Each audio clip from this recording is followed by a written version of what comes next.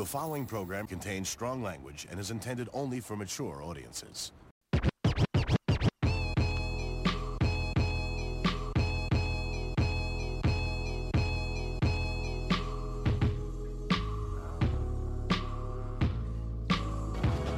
Get off my lawn. Get off my lawn. Get off my lawn. I'm a man. I'm 40. I'm a man. I'm 40. Get off my lawn. I'm a man. I'm 40. I'm a man. I'm 40. I'm a man. I'm 40. I'm a man. I'm 40.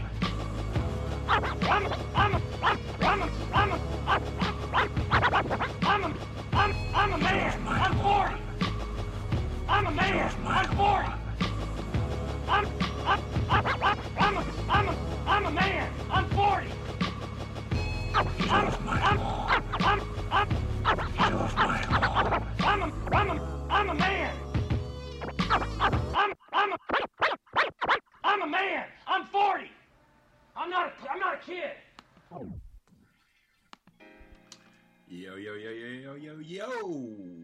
The Get Off My Lawn podcast is back in full effect with a little bit of feedback from our music we got playing underneath us. Let's see what this is. Yeah, what is all that? I don't know. Let's take a listen. Yes. What kind of a trip? Music.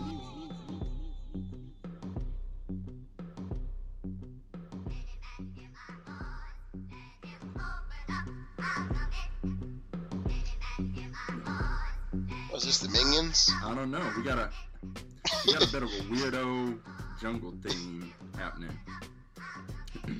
But the Get Off My Lawn podcast is back in effect, back online. I want to thank everyone who's listening, everyone who's been listening, everyone who hit that subscribe button, giving us feedback, positive and negative. Although we haven't had any negative feedback, but then again, I've only solicited opinions from people I know who will be kind.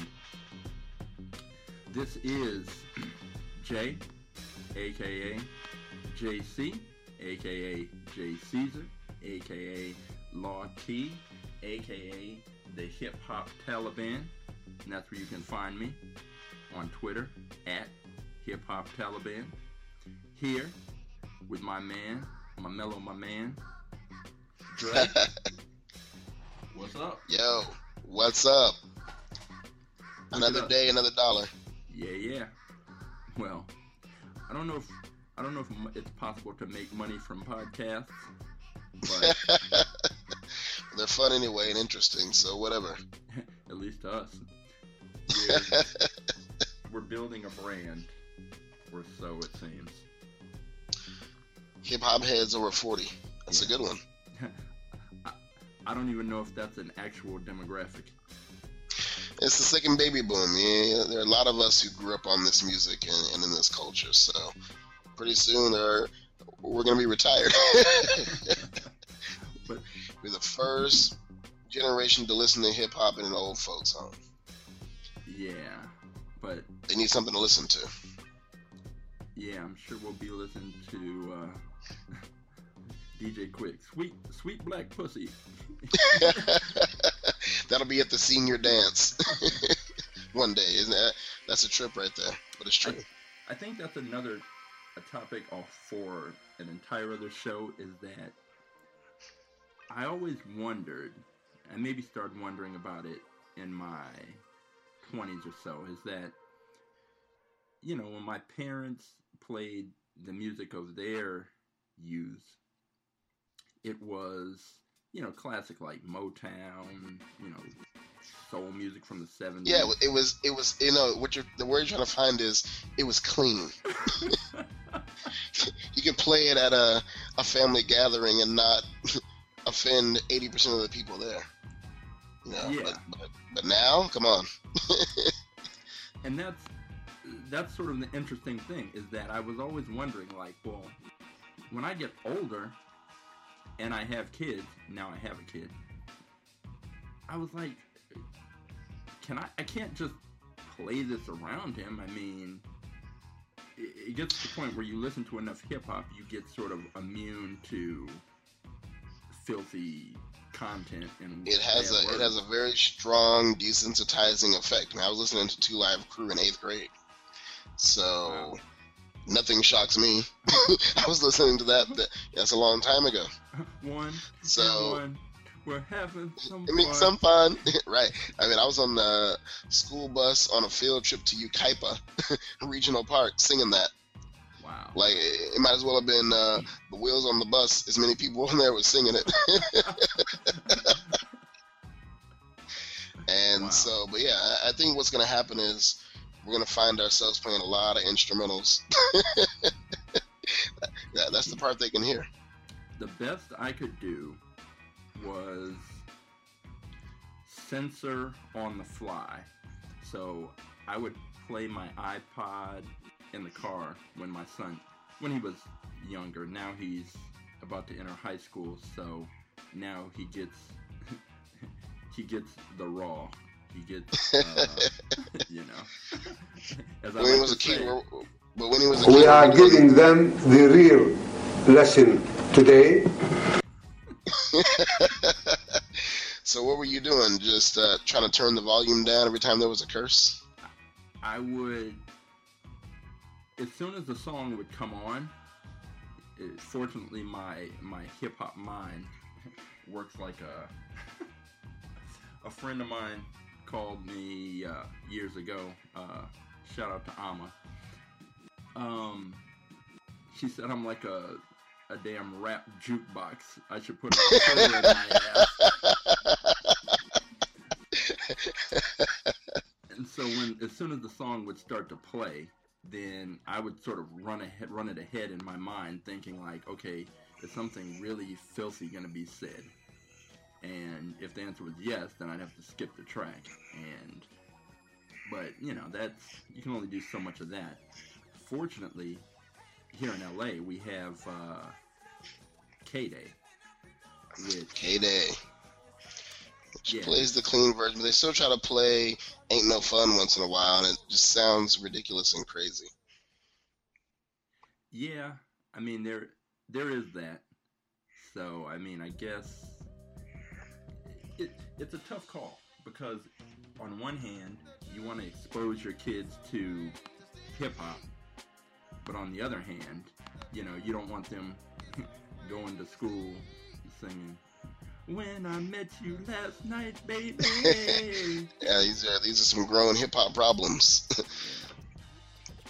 So, but it's real. I mean, I guess it's something that we can, deal with on another day. But what's up today? Yeah, today we got some shit for you today. Look at me cursing. Inexplicably, I blame hip hop. Well, it has some influence on that. It bears some responsibility. So, for anyone who's just joining us for their first episode, we are 40, and at least, we're gonna be frozen at 40 until we hit 50. In which case, there you go. Our intro will still apply. But we give our opinions and perspectives on hip-hop, old and new, as two 40-year-old dudes. But part of that is that our perspective has changed because we have kids, because we're older, because we have other responsibilities. And we find ourselves complaining a lot about current hip-hop, and that's well warranted. So the logo for the show has an old black guy shaking his fist. Get off my lawn. Well, before we formally get into the hip-hop part of today, I've got a whole lot of fist shaking to do. This is totally not hip hop related, but it's old man, I'm gonna complain related. Now, the other night, I went to the movies, and what'd you go to see? Jurassic World.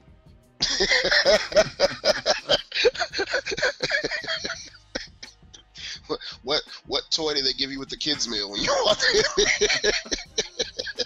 Right. And perhaps this entire story is going to be the universe saying, what the hell were you doing going to see Jurassic World? Nevertheless, I was going to see Jurassic World. And the reason is, here's some more old man insight. I don't like going to the movies when there's a whole bunch of people in there. Especially, and people may or may not know this, but I'm black. So I feel that I want to put that out there because I'm saying it gives me license to say this next part. I especially don't like going to the movies when there's a lot of black people in there. Come on. Why can't you people, yeah, I said it, you people, why can't you people just shut your mouths in the damn movie? I understand laughing when there's a funny part. I understand screaming when there's a scary part. But Jesus Christ, I don't have to hear your cell phone conversation, you just talking loud, randomly, saying inappropriate, offensive shit. There I go again. For no reason at all. What? Somebody was talking on a cell phone during the actual movie, not the trailer. You know what? Yes. Because the last movie I went to go see, I made the mistake of going to watch was Insidious 3. It's a horror movie. And, oh my gosh. No, the movie was fine, but the problem is it couldn't possibly have been, but go ahead. I mean, you know, I saw the first two, I'm seeing this 3. It's a trilogy. The quality of the movie is not the point. The point is well, that, maybe not, we'll get to that, but go ahead. Maybe that is the point.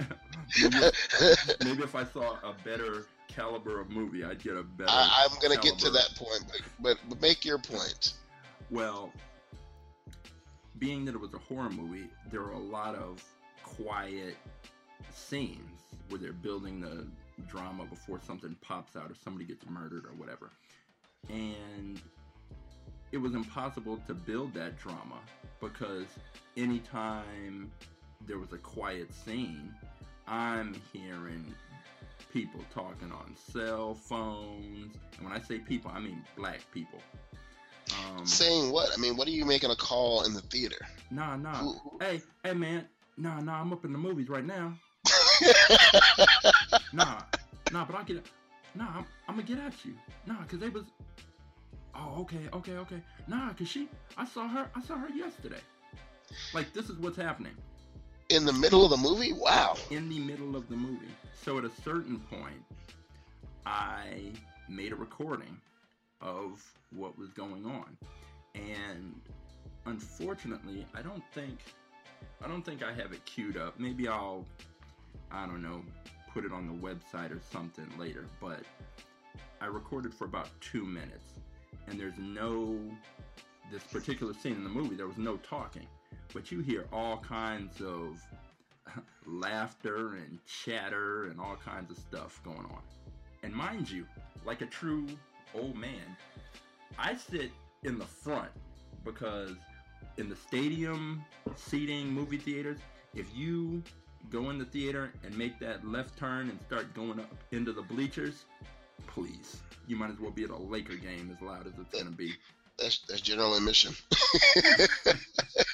So that's lawn seating. So back to the Jurassic World thing. My point is this: if you're going to go see a movie and you know there's going to be a lot of loud black people in there, go see a Blockbuster, because there's going to be explosions and loud noises that will drown out their chatter. So I go to the movies, I get out of the car, and I hear a hissing sound. It's coming from my back tire. And I check the tire, and sure enough, there's a tiny stream of air coming out near the sidewall. And it never even occurred to me not to go watch the movie. I just figured, I'll deal with the tire when I come out. So I go in, watch the movie, come out, and my tire's flat, which, okay, no problem. So I'm going to go get the spare and switch the tire out, go home. Well, just for purposes of full disclosure, not because I'm trying to be flossy, I have a 2015 Ford Fusion. Oh. Yeah, oh my, please, it's not a Bugatti. So I go into the trunk, I lift up the bottom part of the trunk, the mat, where the spare is supposed to be. There's no spare. There's not even space for a spare. What there is a little box. It's like a air compressor. So I'm like, what the hell is this? I go to my owner's manual, and it turns out that in their race to the future, Ford has decided not to include spare tires. Instead, they give you this compressor that's basically a modern version of Fix-A-Flat.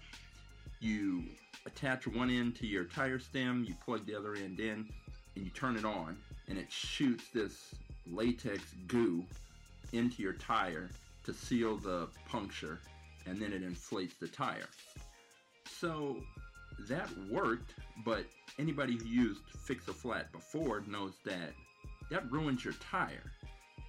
So now what they've effectively done is made any minor puncture something that's going to require me to buy a brand new tire every time, right? That's business. Yeah, it's business, man.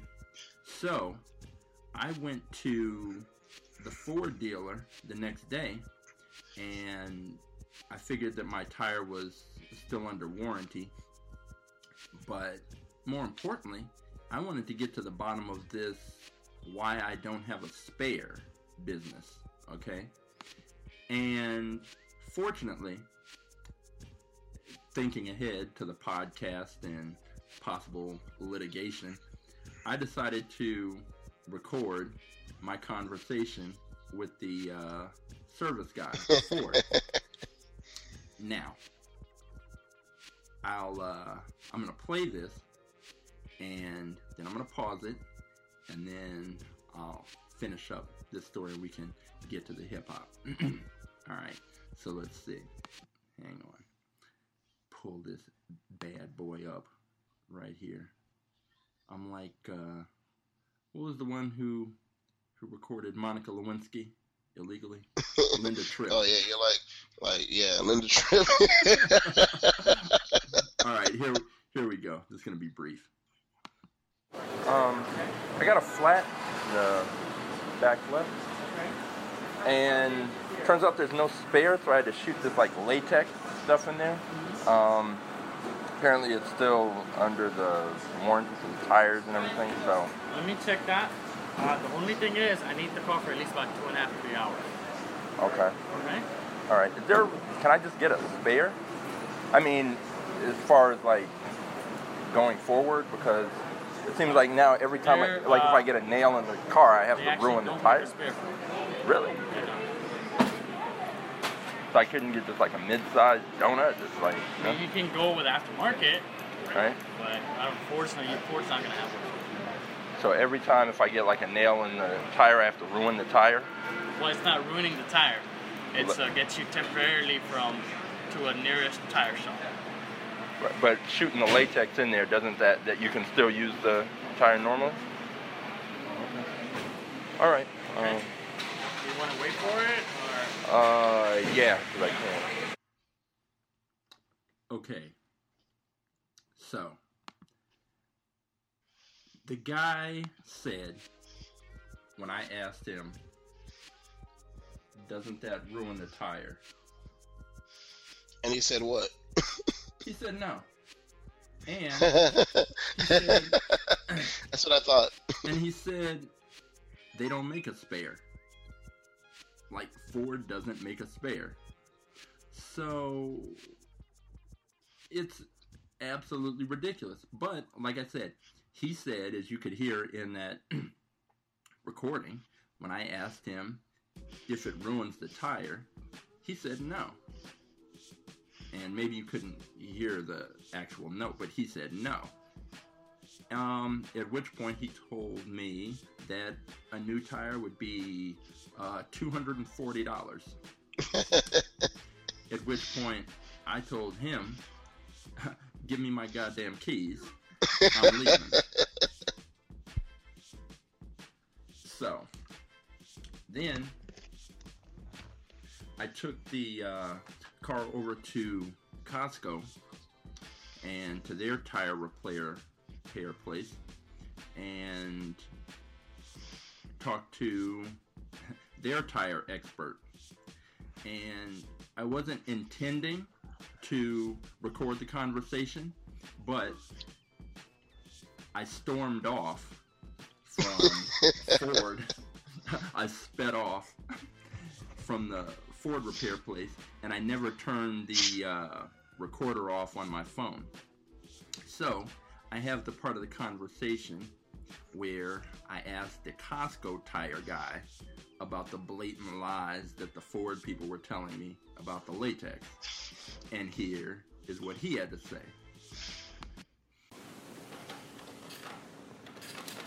Let me ask you, the car, for some reason, it doesn't come with a spare. It just has this kit. Yeah. That's that what they're coming up with all of them now. It's a waste of time, yeah. And I was like, can I get a spare? He was like, no. Yeah. You know, does that ruin the tire? Like shooting that latex into the tire? They were like, oh no. I was like, you can't just shoot latex in a tire. It ruins the tire. So I was saying, I'm like, every time I get a nail in the tire and it goes flat somewhere, I have to ruin the tire. Ruin the tire, yeah. Let me get you. And there, the guy clearly said, yeah, it ruins the tire. Yeah, it ruins the tire. I mean, intuitively you know that, right? But listen, I'm sure this kind of entrepreneurial, revenue-generating activities have something to do with this bailout that it's got. I'm sure Obama said, whoa. Listen. You can keep putting spare tires in there, or we can increase our profit margins by 5% on spares alone. It's unbelievable. So tell Jay Caesar to kiss my auto bailing out ass. You're having a hybrid, right? Yeah, I'm driving a hybrid. I'm doing my part. Yeah, so see, I mean, hybrids cost money. Bailouts cost money. Tires cost money. Obama. Hey. Henry Ford ought to be rolling over in his grave. Henry Ford's rolling over in a pile of gold coins. like Scrooge McDuck. Right. Okay. Wearing a tuxedo. So that's my old man shaking my fist. Got to get that out of the way. Yeah, you're going to join the Tea Party. Ford can get off my lawn. All right, now back to some hip hop. Are there any old man things you want to air? I'm good. I'm young at heart for now. I'm good. All right. Well, what we usually do in the previous, this is the third episode. Unofficially, it's the fourth. There's a pilot episode we did. But in the last few official episodes, usually we start the show off with some rant of mine about some hip-hop related topic, and then we proceed to go into a robust debate on said rant. This time, we're introducing something a little different. We have a lot of different segments and things that we've come up with, but to include them all in every show, we'd be doing like a 4 or 5 hour marathon type joint. So, to explain this next segment, we have to explain for those who are unaware a particular pop culture phrase, idiom, if you will. Jumping the shark.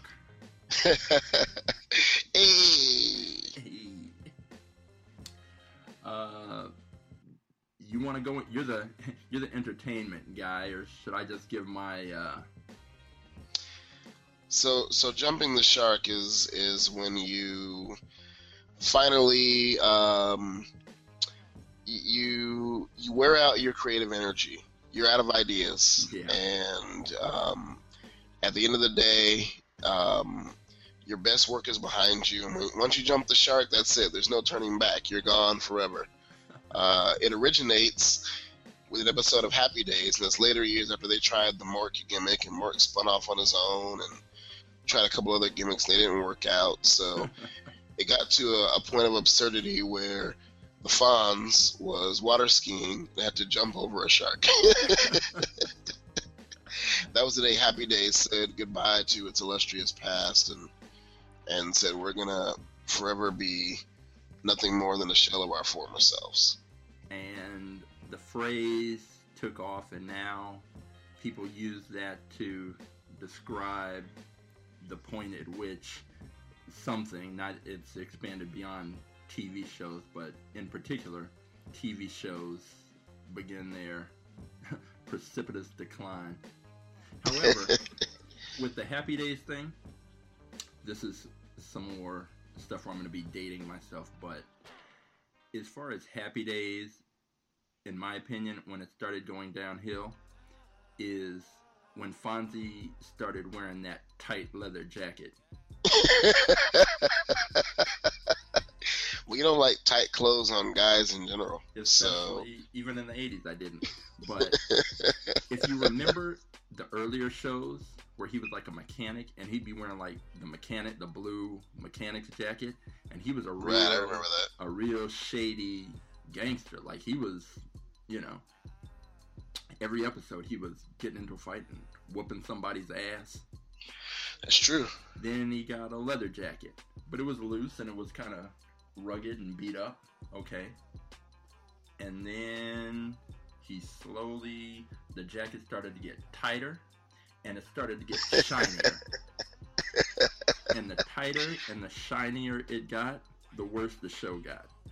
Well, the Fonz became a sex symbol, and they had to get him out of that Billy Joel Uptown Girl costume and put him in a leather jacket. I mean, it got so ridiculous to one point where, and this is in the later years where I don't even know why I was still watching, but he was like a college professor. I don't know. No, I mean, he was. I mean, I said that with a bit of a question mark, but I know.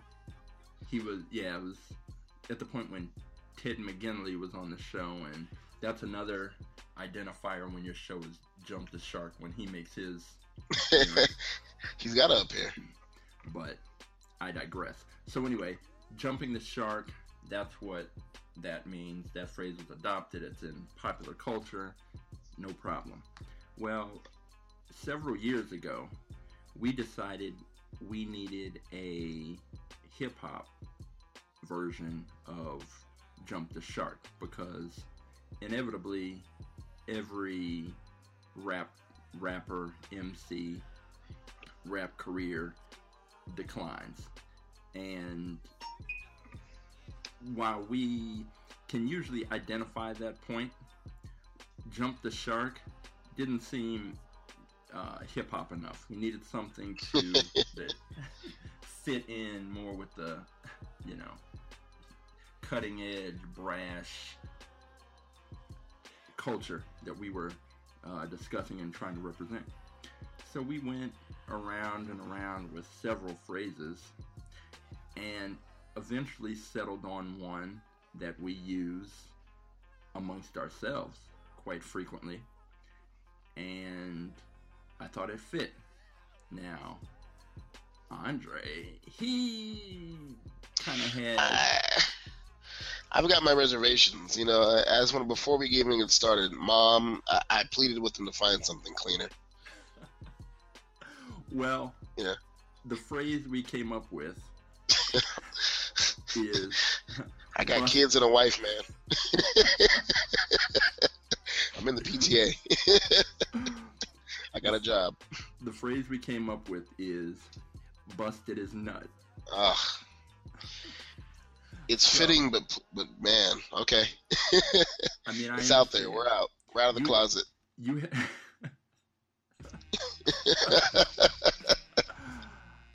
I understand that you have your eye on future endeavors and endorsements and marketing, and that might be a hard sell to the American public. Yeah.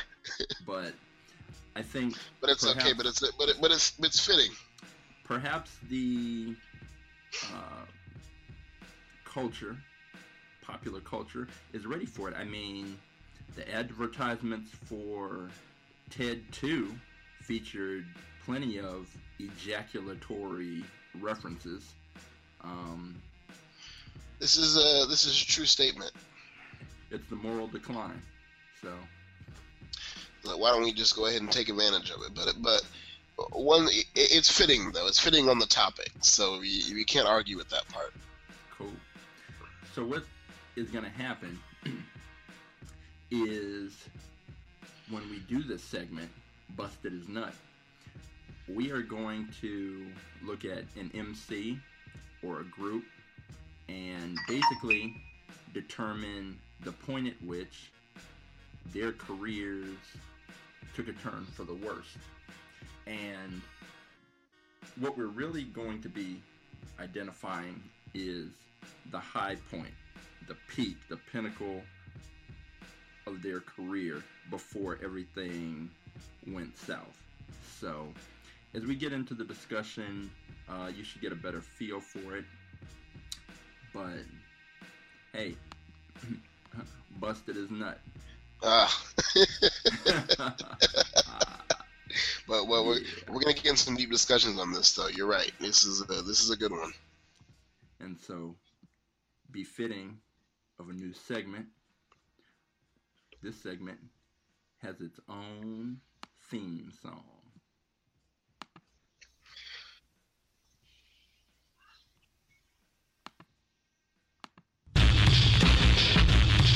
Bust a nut, get up. Bust a nut, get up. 'Cause I have a bust a nut. Bust a nut is out the box to show you where I come from. Bust a nut, get up. 'Cause I have a bust a nut, then bust a nut.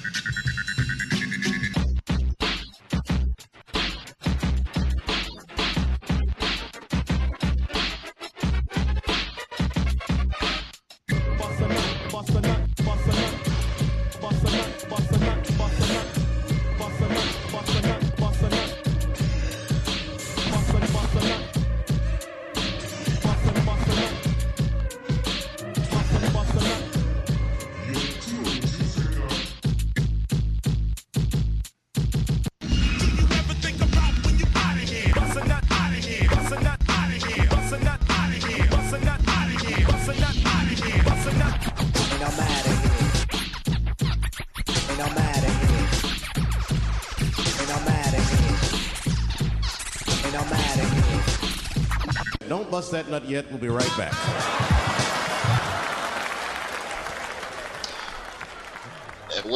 Well done.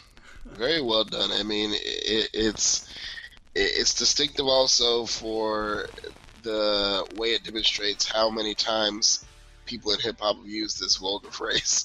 I feel like I should apologize to every woman in my life. So get on with it. Get on with who jumped the shark this week.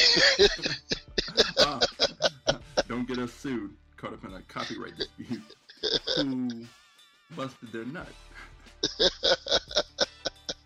So we kind of went back and forth about which group or MC we were going to discuss in this first Busted His Nut segment. And just to be fair, it can also be a female MC, you know, busted her nut. But this week, we settled on a tribe called Quest. Linden Boulevard, represent. Dre and I have been having this particular debate for for most of the 2000s. And I think today, we're definitely going to settle it. Because, honestly, I don't see that he has a leg to stand on, but I'm a fair and impartial arbiter, so we'll see. I got six legs to stand on out of Queens, New York. So I guess I'll say what I think, you know, busted their nut and then started to go south, and then we'll hear from Dre what he thinks, and then we will let the debate begin. We might settle it tonight. Yeah, I think this is a war to settle the score. The mega powers collide. Now, I think that Tribe clearly is one of the legendary hip-hop groups. That's without dispute. So far, so good. And first 3 albums, I say classic. I listen to them frequently. Know them pretty much by heart. Now, Midnight Marauders was their 3rd album. And in my opinion, this is where they busted their nut. Because the following album, Beats, Rhymes, and Life, was horrible. It was not up to Tribe standards. No one ever plays it. No one ever talks about it. No one remembers it. And good night and God bless. They had another album after that, The Love Movement, which was equally a piece of garbage. However, what redeemed that is it came with a bunch of bonus tracks of remixes and B-sides from it was the White Album. 3 albums. Yeah, but otherwise that was a piece of garbage. So Tribe peaked out with Midnight Marauders and busted their nut right there. And then Beats, Rhymes, and Life, The Love Movement, my God. Ugh. So that's where I stand. Now, the floor is yours, Dre. Okay, so I don't think anyone's going to argue with you that Tribe peaked out with Midnight Marauders. That and the previous album are 2 of the best albums ever recorded in hip-hop. The problem I have with your position is that Beats, Rhymes, and Life, while not up to those... What is up to those standards? Very few things. You know, Michael Jackson recorded Thriller, but he said a big bad. Bad wasn't that bad. Was it a Thriller? No. Was it off the wall? No. But it was still okay. You're going to sit here and say it was garbage just because it's not up to those standards. I mean, Michael Jackson busted his nut with Thriller.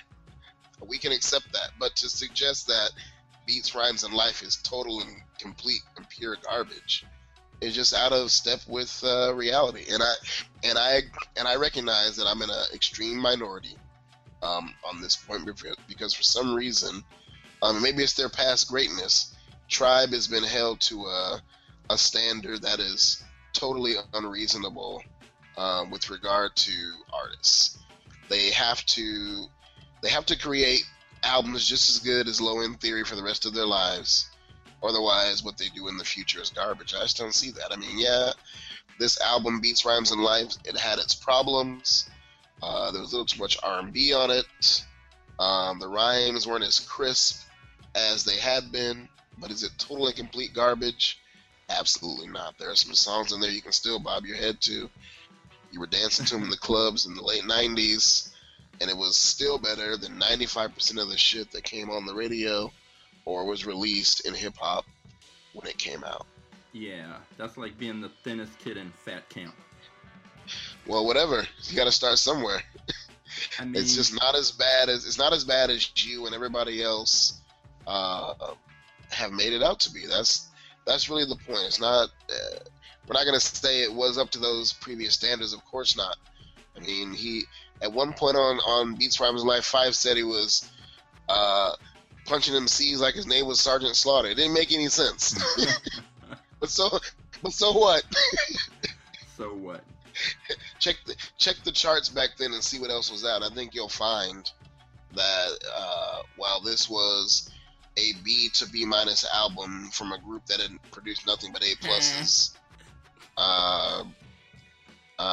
to that point, it was still not nearly as bad as you and the rest of the hip hop Taliban dogmatic extremists say that it is.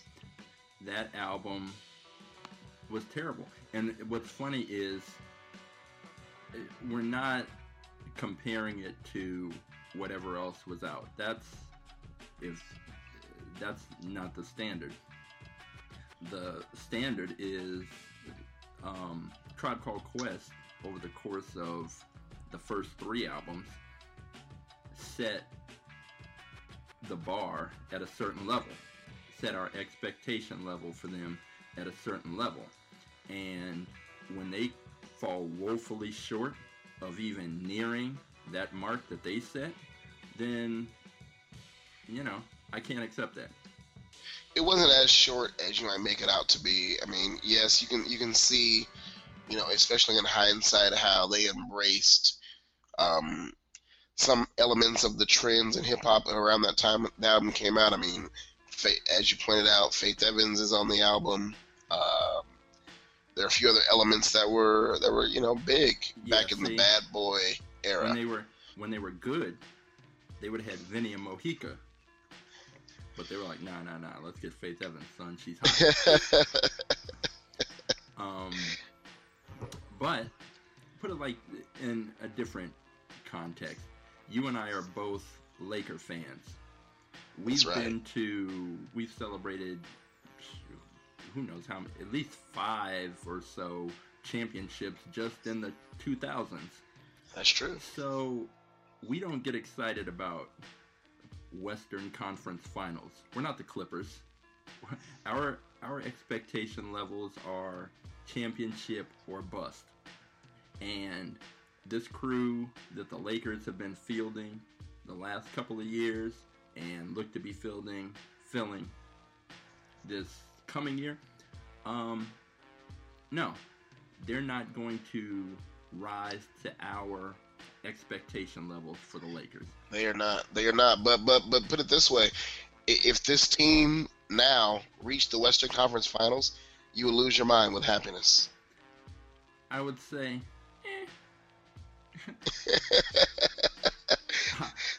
we don't hang banners for Western Conference Finals.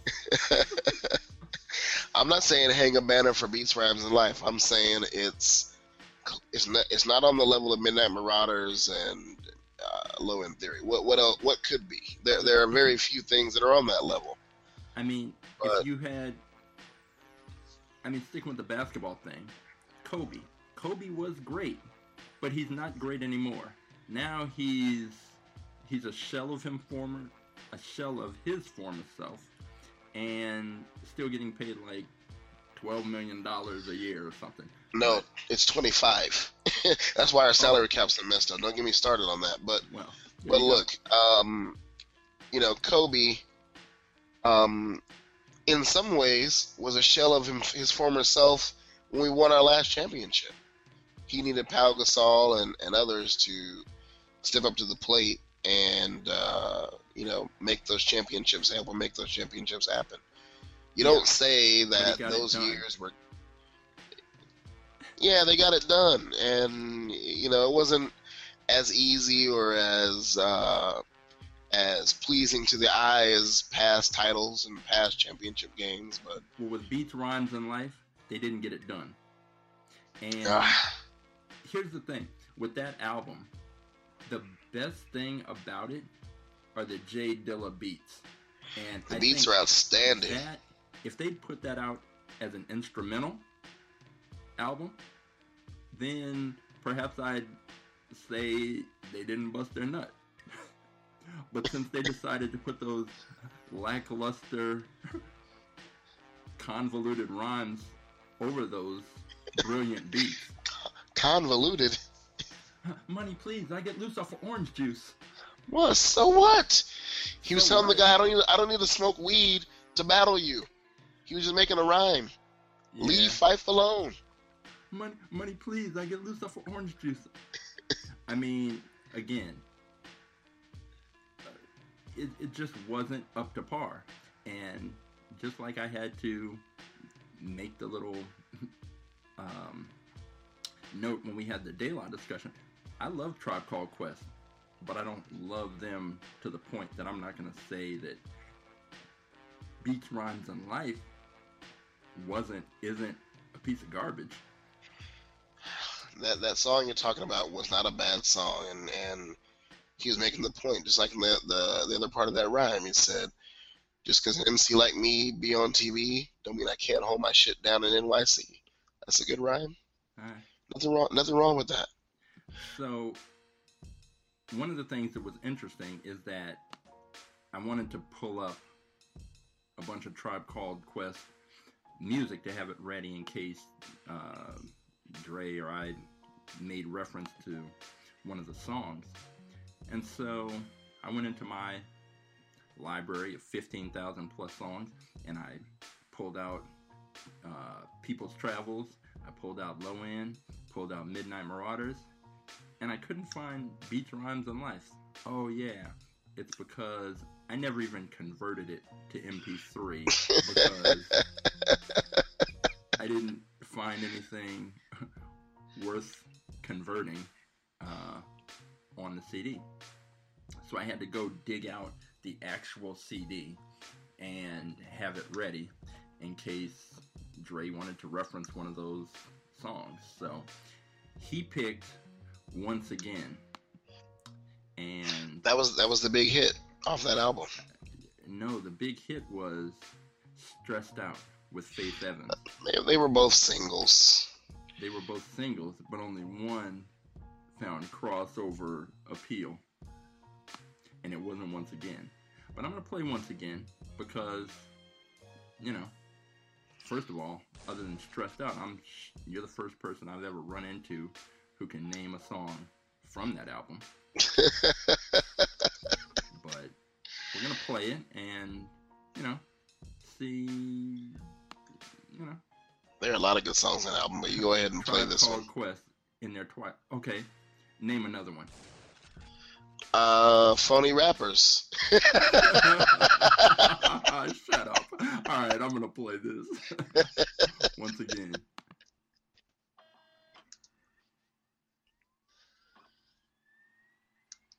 Yeah, y'all. Yeah, y'all. You're on point five. Once again, Tip. You're on point five. Once again, Tip. You're on point five. Once again, Tip. Watch me bust they shit. Okay.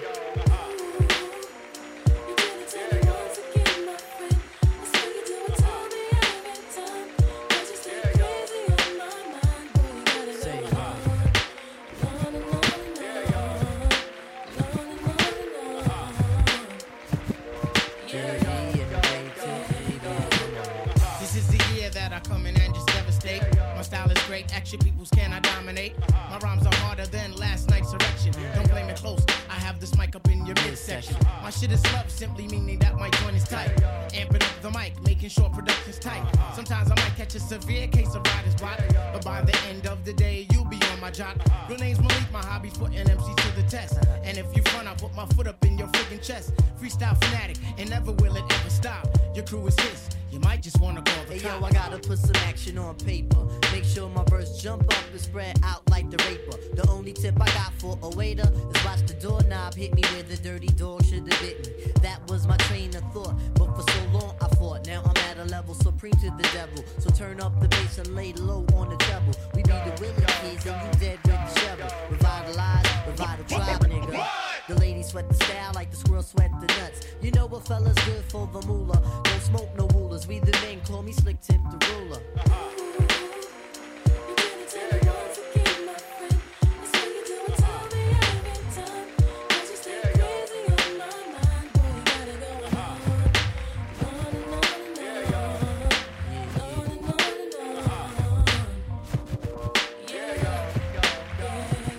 Yo, I've been treading on this globe, man, for 25 joints. Sometimes Shaitan got me by the pressure points, but I could break a fella down like sex. You eat wheat checks, but still light in the ass and can't flex. If one nigga front, I'ma make more pay. Cause tonight, we getting off like OJ. And yo, I got a dog that bites, fuck the barking. Yo, I got a crew with the beats and the smarts in. I float my shit up on Linden in the 192.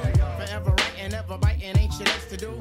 Hoping to battle, but most MCs ain't ready yet. But if they utter one word, then this is good as set. You have MCs dropping bombs, that's incredible. Some other brothers, their styles are just despicable. As for me, see, I just do how I love to do.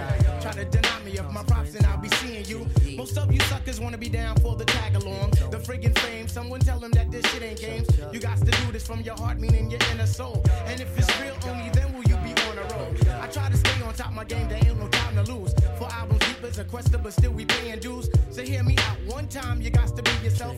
Cause if you ain't yourself, you end up by your friggin' self. I'm coming rugged with the Linden Bully type of slang. And yo, we'll see who can hang. Yo, you're on point tip. You're once again fight. You're on point tip. You're once again fight. You're on point tip. You're once again fight. Hey yo, that kid is marvelous.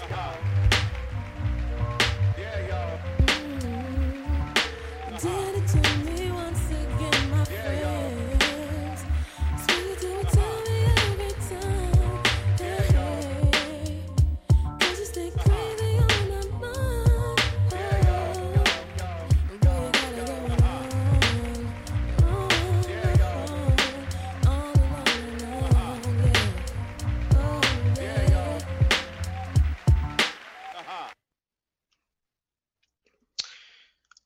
Yeah, I stand by it. Do you? You stand by it? I stand by it. Really? I stand by it. It's not that bad of a song. I've heard a lot worse from Tribe and other people. But see, this isn't the I've heard a lot worse. And that was Tammy Lucas on the hook. I don't know. Oh, is that who it was? I was gonna ask. maybe Vinny and Mojica was busy. He said, I mean, there's many problems. If you were to just sort of take a cursory listen to it, you say, yeah, it's not bad.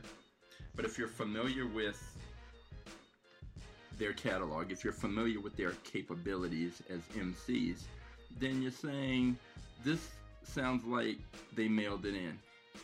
At one point, Fife said something like, if you ain't yourself, you'll end up by your friggin' self. not his finest moment on the mic.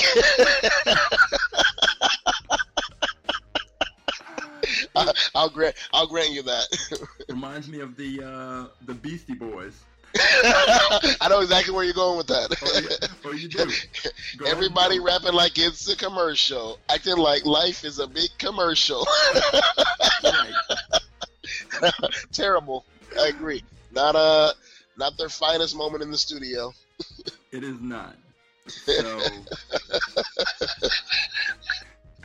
I mean, I'll concede that. It's a credit to them that even at 40% effort, they can be better than, probably 85% of the rappers who were popular at the time. But that's not the discussion. The discussion. This is in the Biggie era. I mean, Biggie sucked up all the creative juice back then. You got all the airplay. You had to kind of go in the Biggie direction a little bit to get the airplay. The fact was, they busted their nut on Midnight Marauders. I mean, there's nothing wrong with that. There's nothing wrong with that. I'm gonna, for the purpose of the definition of this vulgar term, I'm gonna say yes. You are correct on that. I'm gonna push back forever on the idea that this album was so bad that it deserves to be. You didn't even have it downloaded or whatever you do with your electronics. You didn't have it converted to an MP3. You didn't. It's that bad to you. I'm just saying it's not that. It's not that bad. Yeah, well, I will let the final word on this album be had by the principals. And this is a clip taken from the brilliant Michael Rappaport, aka Remy, documentary, Beats, Rhymes, and Life, something about a Tribe Called Quest. So let's hear what they have to say.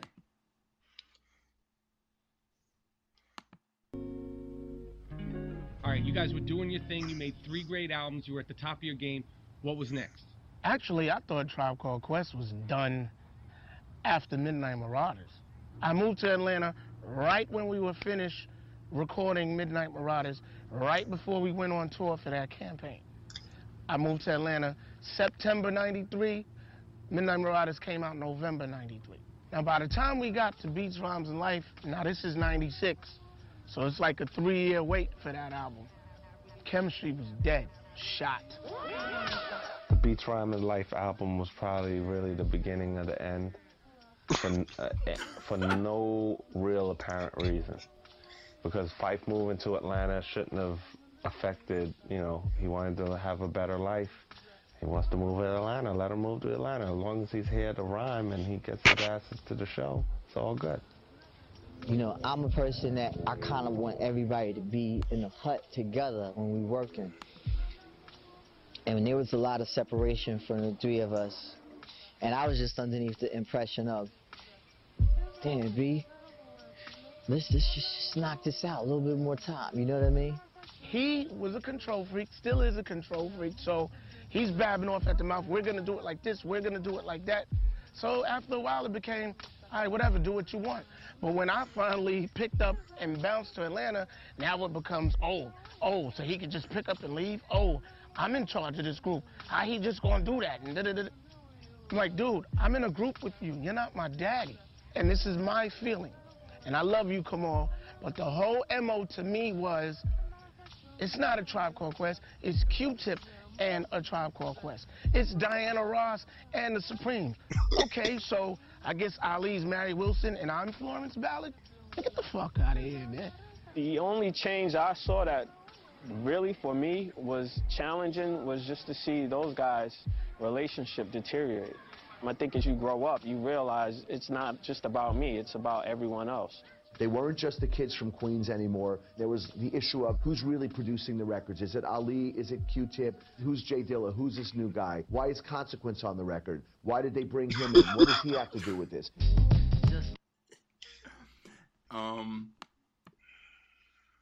Yeah. Who is Consequence? We didn't even get to that. I think he's Q-Tip's cousin or something. I mean, I don't literally mean who is he. I mean, who is he? Why is he on this record? Listen, I saw the movie when you and I went to the same screening and saw that documentary, and yeah, and I think I nudged you with my elbow when they said Midnight Marauders was the end. That part was like a hostage video. I mean, they spent They've spent 20 years being told and brainwashed into disowning and disavowing their own album, which is fine. They have every right to do that, especially when they all acknowledge it wasn't up to their previous standards. But for them to totally disavow it the way that they've sort of been forced into by the likes of you, it's just sad, because it's below their standards, but it's not as bad as you succeeded in brainwashing even the group into believing. Well, it's amazing. I don't think I've ever seen anything like this. Here's what I'm gonna do. I can either side with you, or I can side with Phife Diggy, Chris Lighty, rest in peace, and that white guy who probably owns all the rights to all the music. Who's now pissed off because it's not selling. Why is he on this album? That's perhaps that album, I think, still went platinum or double platinum or something. Listen, here on the Get Off My Lawn podcast, we don't use record sales as... I just love it when the guy said, that's my favorite part. I'm going to see if I can rewind, because I just love that. When he says, who's Consequence? What's he doing on this album?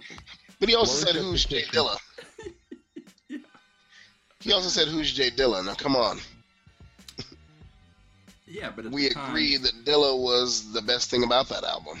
Right, but at the time, people didn't know, because they had kind of just brought him in. I mean, there was the Slum Village thing, but I think that may have been after. I'm not sure when Jay Dilla started really getting noticed, but I think it was once he started working with Tribe Called Quest. But to say Consequence, yeah, that's true. Who is he? Yeah, I'm looking at the track listing now, and I see some songs that I like Mind Power. I think the low point is the song called Baby Fife's Return. That was possibly Fife's worst song ever. I mean, any of these that I see you looking at the track list, I can pull them up and play them if you think any of them will bolster your position. If you want to, all the time in the world. But I'm in a hole. I mean, I liked Mind Power. I liked Motivators. I liked all that stuff.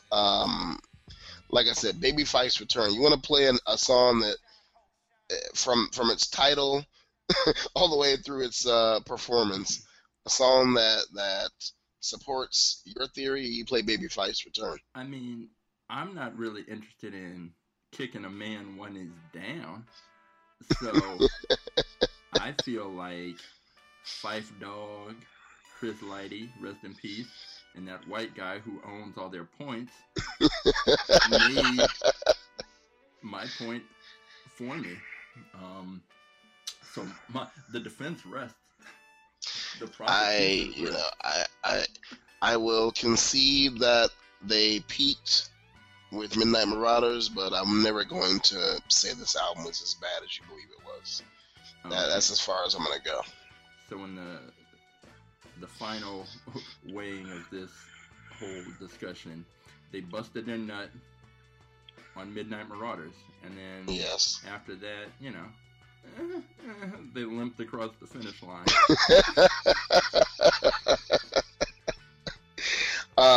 Yeah, I mean, the end of Midnight Marauders inevitably led to Q-Tip singing Vibrant Thing and wearing a fur coat. So, I mean... However, the little thing on that is, he actually made another album before that, which was called Kamal the Abstract. And it's very weird. And he's doing a lot of singing and weird music, and I put it in this folder on my hard drive with other weird albums, and I think the other weird album that's in there is the one from Ladybug Mecca from That was equally bizarre. they never got a chance to bust their nut. They just kind of floated away into the ether after they made a classic album. Maybe that's what should happen. Yeah. Maybe it's like the Bible. You know, Jesus. He after the crucifixion, the resurrection, he dropped the mic. He just floated away. Maybe that's what should happen. Hey. To good rappers, maybe they should just say, you know what? That's it. Maybe that's I hit my peak. So there it is. They gotta eat. Busted his nut. There you go. You got your first taste. 1, 2, 3, 4, 5. Do me a favor and don't use the term first taste. We're talking about.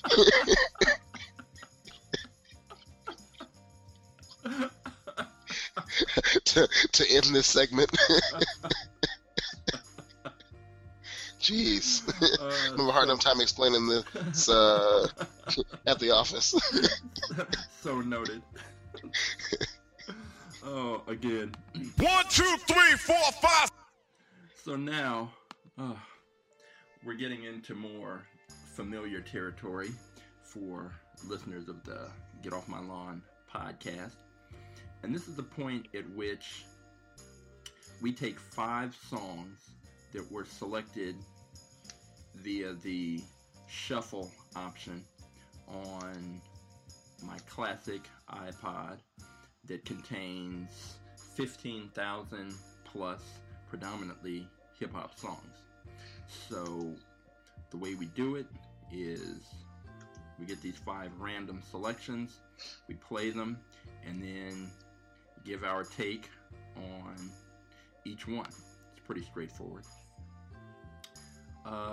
The first comes from, I would argue, one of my favorite MCs of all time, Ghostface Killah. Tony Stark. Noah Killah. Yep. AKA Tony Starks, AKA all kinds of, various names. I call him Ghost. When I say Ghost, people know who I'm talking about. Unless they watch Game of Thrones, that's no other topic. Yeah. It's Ghost.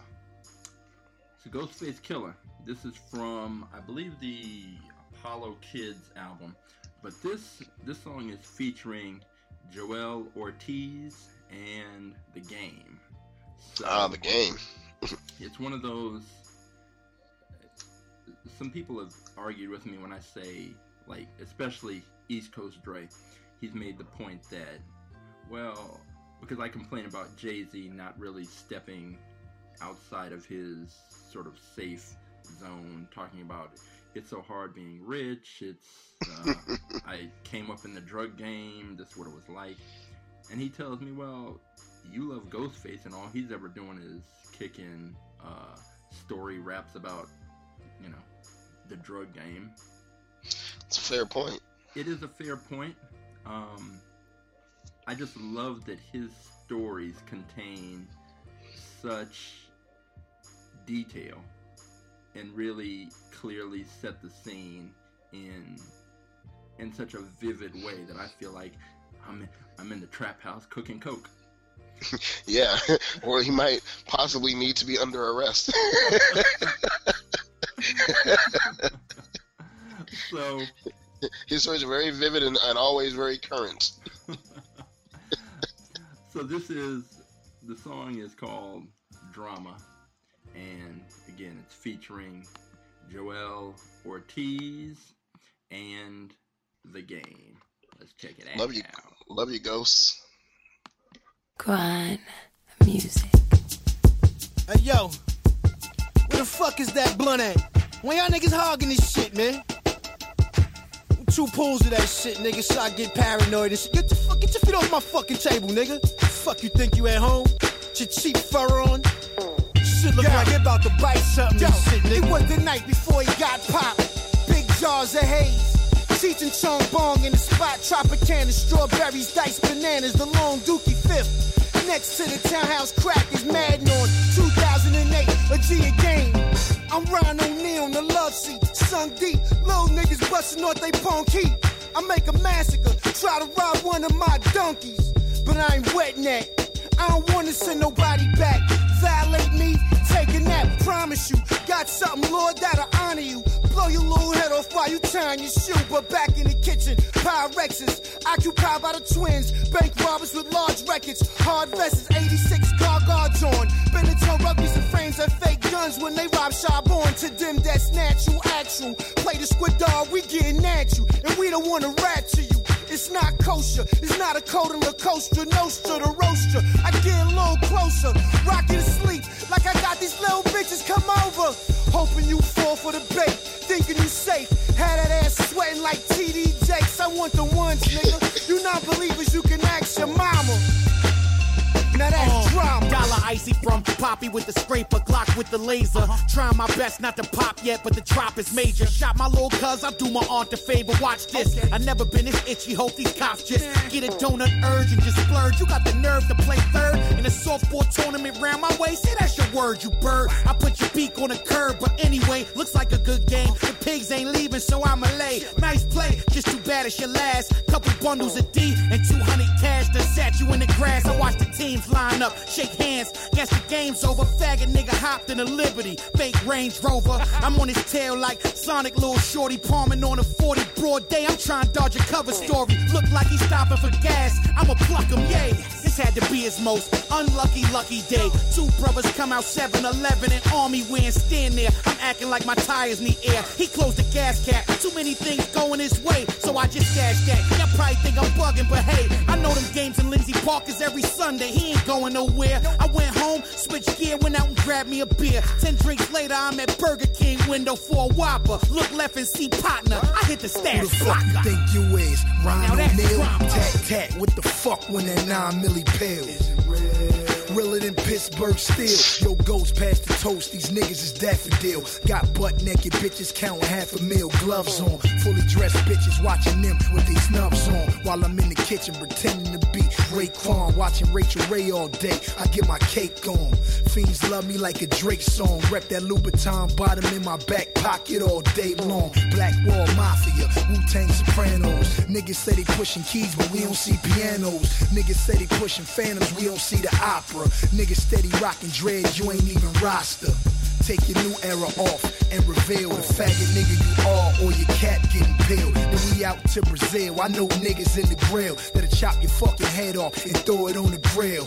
Take the gold out your mouth and throw it in their grill. Send a finger to your moms and let her know that it's real. Nigga, we in the field like Chris Johnson. It's 2010, how the fuck we get 6 Thompson? Top 10, how the fuck you gon' forget Compton? Every rap on your list to get they shit stomped in. I started Suwu, I'm the reason for that 5 shit. Came in the game on that fucking ready to die shit. Sold 9 mil, ended up on some fly shit. Naked bitches, R&B bitches, all in my sidekick. How I be killing the pussy should be a hate crime. Got a Blackberry, was getting too much FaceTime. Back to fucking project bitches, now I hate dimes. All they want is money, my nigga, I can't waste mine. I sun niggas like it's daytime. Gray cotton Louis sweatsuit with the Ralph Lauren waistline. Smooth as the baby's ass, and I got that baby cash. Catch me in the hood, same deals old Navy had. Motherfuckers.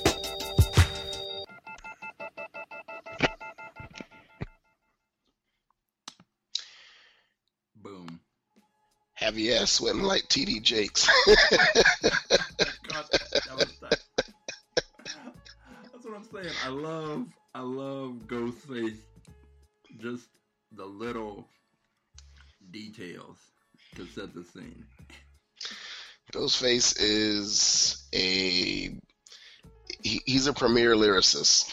I mean, no one can take that away from Ghost.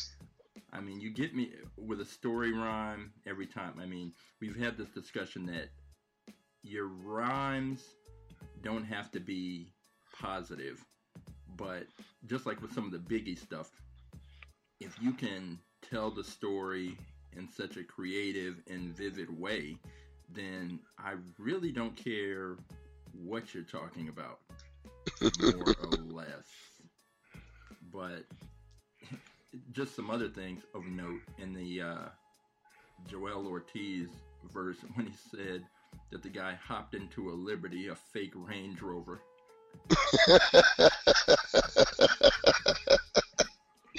It's some good stuff. And And who is Joel Ortiz? Isn't he in Slaughterhouse?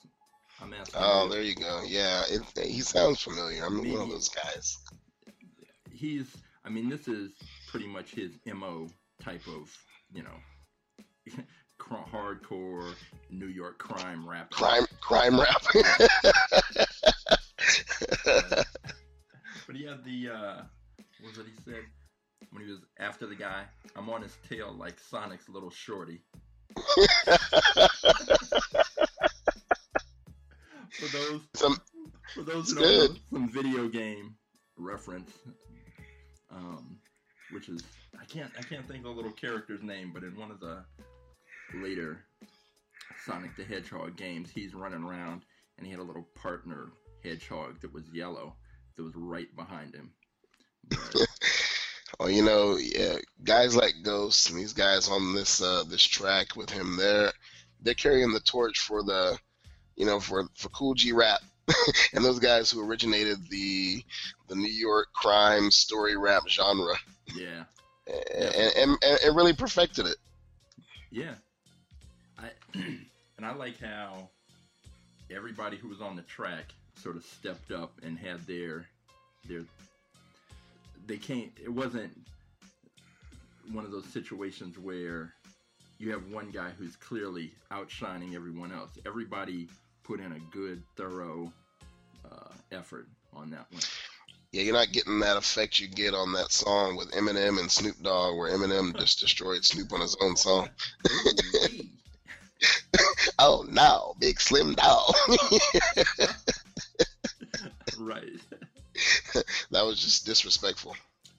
And even Game had, it was something he said about, I had the Louboutin bottoms hanging out my back pocket.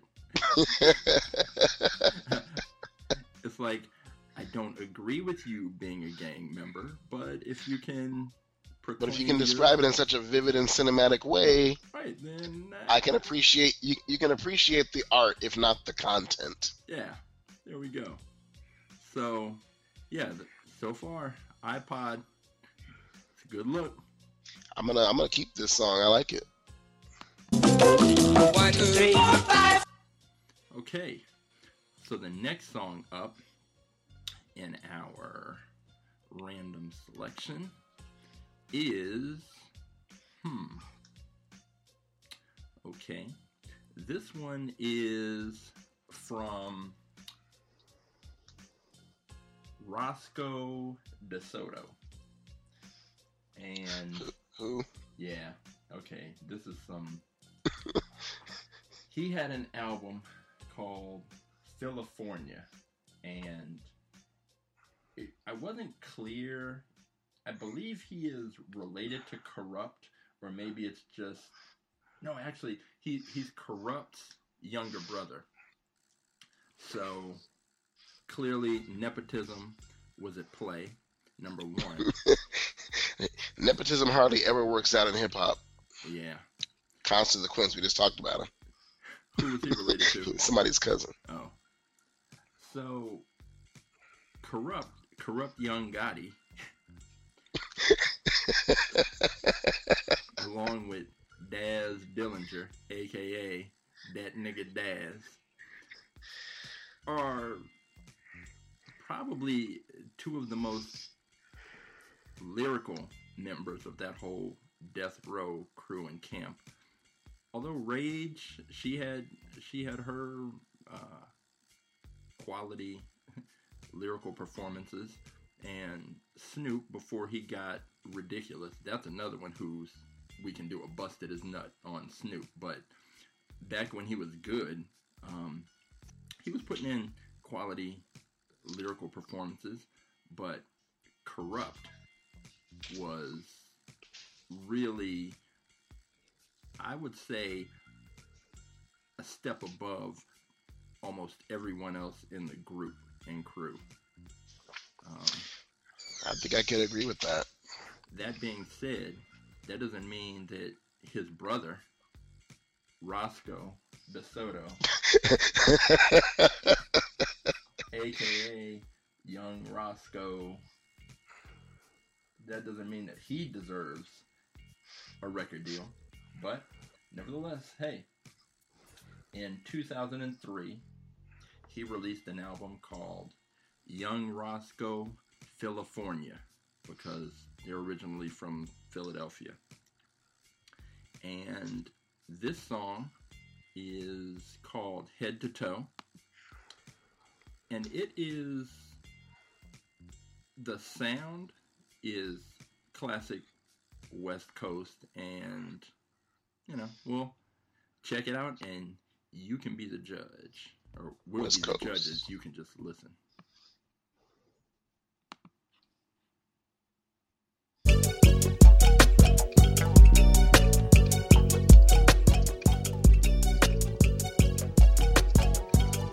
I stay laced from head to toe. Got the three-wheel motion. Set I'm slow out. Such a good feeling. Man, I'm so high. Throw my smoke in the sky.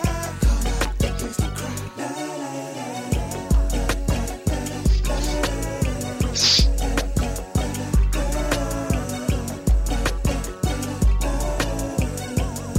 Yeah. Low-key OGs. Roscoe DeSoto. I'm blowing dodo on the low-low.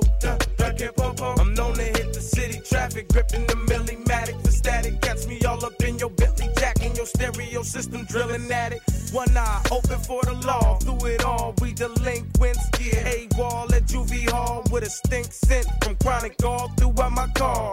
THC all throughout my cigar, with a drink bent, about to vomit all over the yard. My loose pits freely roaming the reservoir. My tooth chipped, now I spit better balls. My crew sick, pursuing the stars and the shoe fits. We not the ones that hate on the fool with. On one, the wrong young guns to screw with. We assassins from head to toe. Stay into it, war with us is Russian roulette. Cause I stay laced from head to toe. Got the three-wheel motion. Set I'm slow out. Such a good feeling. Man, I'm so high. I blow my smoke in the sky.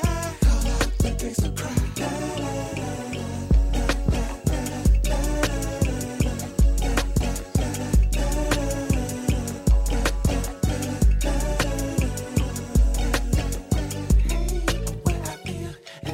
Smoking, hurry up, shout and roll the drum.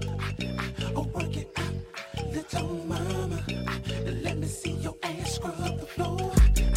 No, Lord, straight Hennessy in the spot. No, Lord, partying like it's the last day I got. Cause I stay laced from head to toe. Got the three-wheel motion. Set I'm slow out, such a good feeling. So high, I blow my smoke in the sky. Call out the gangsta cry.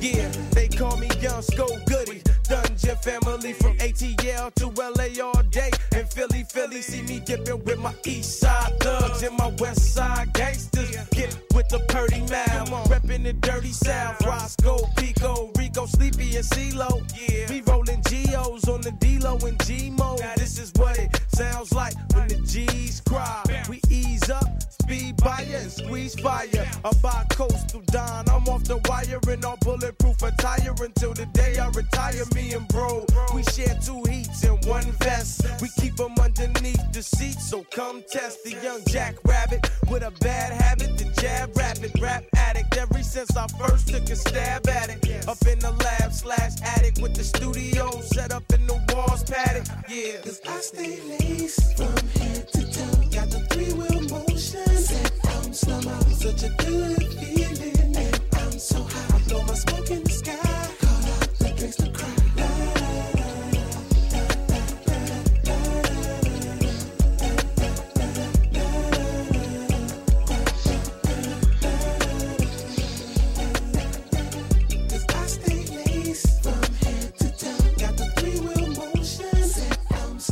Such a good feeling, and I'm so high. I blow my smoke in the sky. Call out the gangsta cry.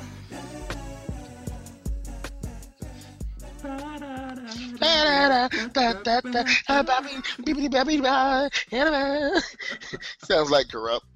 I mean, sounds like a bootleg Corrupt. A poor man's Corrupt. Poor man's Corrupt. And you know what? Not something I would listen to outside of this podcast, but yeah, I didn't hate it. It's not. It's West Coast detritus. It's just out there. Yeah, the beat. It's clearly one of those things made for riding around. Summertime, Cali, windows down. Yeah, right. You want to ride around on Crenshaw to Venice and hang a left and go to the beach. Yeah. I'm sure a little Roscoe's not gonna kill you. Da, da, da, da. For those who don't know, when you come to LA and the weather's nice as it is today, you might want to head to the beach. You might want to cruise around. Especially if you're from one of those East Coast, like you're in New York, one of those walking mass transit cultures as opposed to a car culture. You want to have some beats that bang and ring out of your ride. You're not talking about, yo, listen to my lyrics, son. Right. You might do better with da da.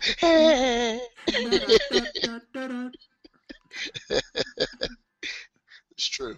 Roscoe DeSoto. You don't need Razzcazz. And an update, while we were listening to that, I checked for youngroscoe.com, and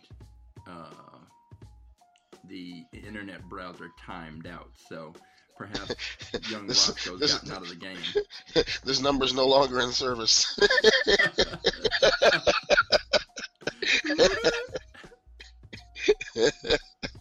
We're sorry. We're sorry. Young Roscoe is back to hustling on the streets. Which is okay, young Roscoe, if you're listening. I love you, buddy. Wow. 1, 2, 3, 4, and 5. All right. So let's see. We've had Roscoe DeSoto. We had Ghostface Killer featuring Joel Ortiz and The Game. Up next, we have, we're going to go with Jean Grae. Oh. Yeah. I don't want to say that she's underrated, because everyone who knows about her, gives her props and respect. She's underexposed. Thank you. Exactly. So if you've never heard of her, then you're in good company. But you should check her out, especially if the Nicki Minaj female MC portrayal offends you. She's like Bahamadia, if Bahamadia actually made records and, stayed in the game. So Bahamadia makes bootlegs for the Japanese. She admitted it in a song. Right. So it's the only option. Sadly. So this is Jean Grae, and the title of this song is Give It Up. So let's check it out. Love her.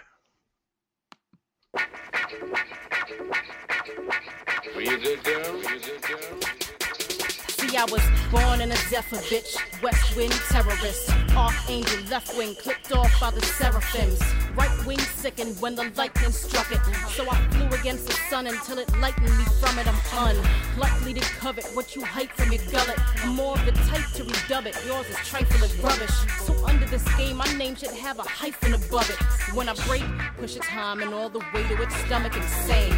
Hard drive as if the AKA's Lacey and the track is Cagney, then the rap is a Magnum, or the rap is a handgun and the track is Thelma, then the AKA's Louise, and then I'm back where I began from. Gatlin spitter, eat you cats for dinner like I'm Gene Young Fat, cooking rice in the back, still deciphering that killer a Ku Klux, blue blood, filling their wardrobes until their shoes flooded, whose guts. scrupulous as those people DeVito was with. You sluts take it off, I've been dressed ever since. Blessing this canvas better than priests in a sketching class. Sipping on holy water, dipping in watercolors. Gracious gray, thicker than Tom Selleck's facial hair. Would of the late John Ritter or Tom Splitter. Wait there, Gina remake you like Cape Fear. I take a cream pie and rub it till your face smeared. My sense of humor's intense, secure would be death, but I'm the sixth sense, so death isn't sure yet. Don't give 'em no more. What you stopping me for? These niggas ain't ready for greasy just to lay down the law. I'll run through your hood with my middle finger up. I'm that good, that sure, nigga, yeah, what? I'm that ill, that girl, man, give it up. She's bad, she's bad, she's bad. My bad. I said I'll run through your hood with my middle finger up. I'm that good, that sure, yeah, nigga, what? I'm that ill, that girl, man, give it up. She's bad, she's bad, she's bad, she's bad, she's bad. I'm so bad. Oh shit. I'm so bad, this shit hurts.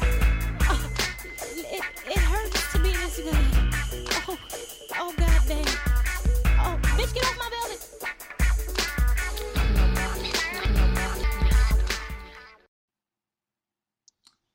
Jean Grey. Jean Grey, she's not bad. Nah. I mean, she's got lyrics. Like you were saying, it's not the kind of thing you're gonna ride to the beach listening to. You gotta kind of tune in what she's saying. She's thicker than Tom Selleck's facial hair. She said, I'll eat you cats for dinner like I'm Gene Young fat. Yeah. I mean, well, you know, female MCs, the good ones, they almost always stay in the shadows. And that's, you know, in hip-hop, that's just the way it's gone. I mean, most female MCs have to go hard sexual to get noticed. There's a few exceptions like Latifah, but beyond that, slim pickings out there.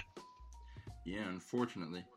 And I was just listening to a rebroadcast of the Ed Lover show, and he had MC Sha Rock on there, who is the first female MC, and they were playing some of her music. From what, the 50s? She was from the 70s, the Funky Four. She was in that group, and then came back into it as the Funky Four plus one more. But she was rhyming back then, and she was on the show, and she was explaining and breaking down, you know, what it was like for female rappers coming up. And Salt and Pepper, MC Light, all give her props and respect as being the first female MC. But I mean, it's clearly male-dominated, male-oriented. Yeah, I mean, you know, it's always been like from I don't know about her because you went way deeper into the game than I've ever gone, to the 70s and the first female MC, Jesus. But, you know, I'm thinking back to Roxanne Shante, for example, right? I mean, when they came out, it was always about some kind of battle of the sexes. Yeah. They never were able to kind of just stand on their own in the very beginning. And then you had your Salt and Peppers, your JJ Fads. And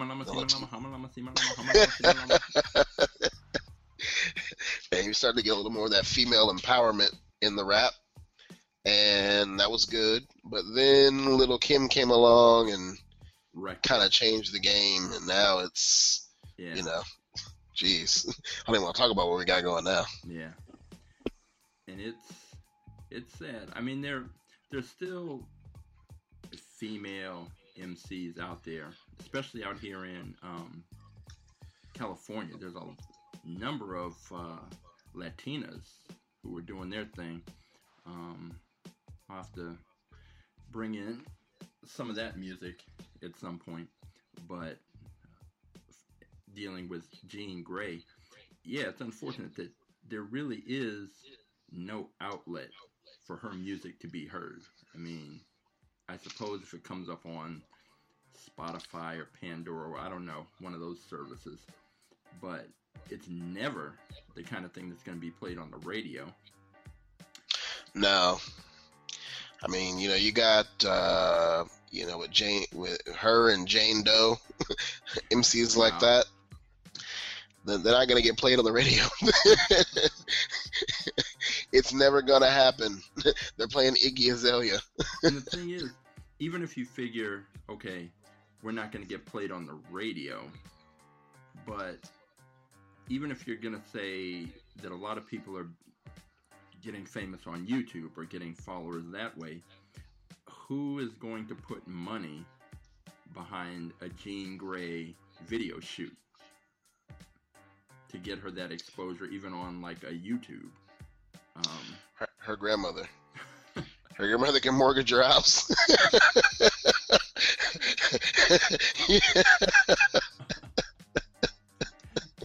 Wow. Big Mama to the rescue, because it's not going to be one of the big labels. And perhaps, I mean, I just haven't done enough searching, but maybe there's a Jean Grey station. There probably is, but so what are people going to watch if they're looking for a female rapper? I mean, the average person, are they going to watch Anaconda video, which I've seen and firmly and thoroughly disliked, or are they going to put on Jean Grey? Jean Grey's not going to wear an outrageous wig and an outfit and do the splits or whatever Nicki Minaj is doing. Her music doesn't really lend to videos. Well, you want to watch her battle? I was looking up Jean Grey. Well, the other thing she's going to run into, most likely, is, let's say she did blow up. The name Jean Grey either is taken from or is a take on or whatever of the X-Men character. Yeah, she's going to run into a lawsuit. Yeah. Her and Luke Skywalker.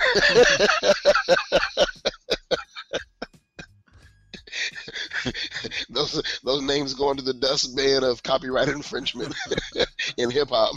Luke Skywalker, Jean Grey. I'm sure there's a few more out there. Now, the one who did get a little bit of run from it is Ghostface, aka Tony Stark, who was calling himself that before the Iron Man franchise. And I think that's why they couldn't probably go after him for that. And plus, let's face it, Ghostface might actually do harm to someone who came after him. But in the first, I believe it was the first Iron Man movie, when Tony Stark, he's either on a plane or something, they're actually playing Ghostface Killer in the plane, like his video and his music. Actually, they're in on the joke. Yeah, the joke. As for Jean Grey, Jean Greasy, I see that on Twitter, she sent out a tweet yesterday, "Don't blow your hands off today, and try not to make any really bad drunk choices. Also, party to my 2 new albums." So if you go to... Oh, wow, she got a double album. Something. So if you go to jeangrey.bandcamp.com, then you can get some more of what we just gave you a taste of right there. Well, she might want to do a Jean Grey featuring Jane Doe featuring Bahamadia album and help everybody out if she's doing doubles. Get a super group, LSG. 1, 2, 3, 4, 5. Okay. Now this next song, let's say that you're the type of person who gathers your family together, husband, wife, kids, and you gather around the computer speakers like a fireside chat, and you listen to the Get Off My Lawn podcast. Well, usually we're not getting into anything too offensive. So, even though iTunes requires us to put the explicit label on there because there is occasional cursing, this isn't anything vulgar.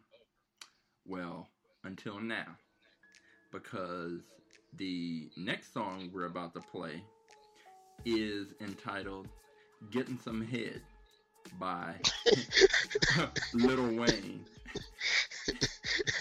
Featuring... Wasn't there a Too Short song of the same title?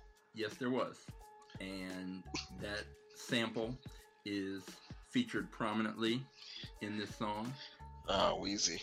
Shout out to Janine. Yeah. Wheezy F Baby. Getting some head.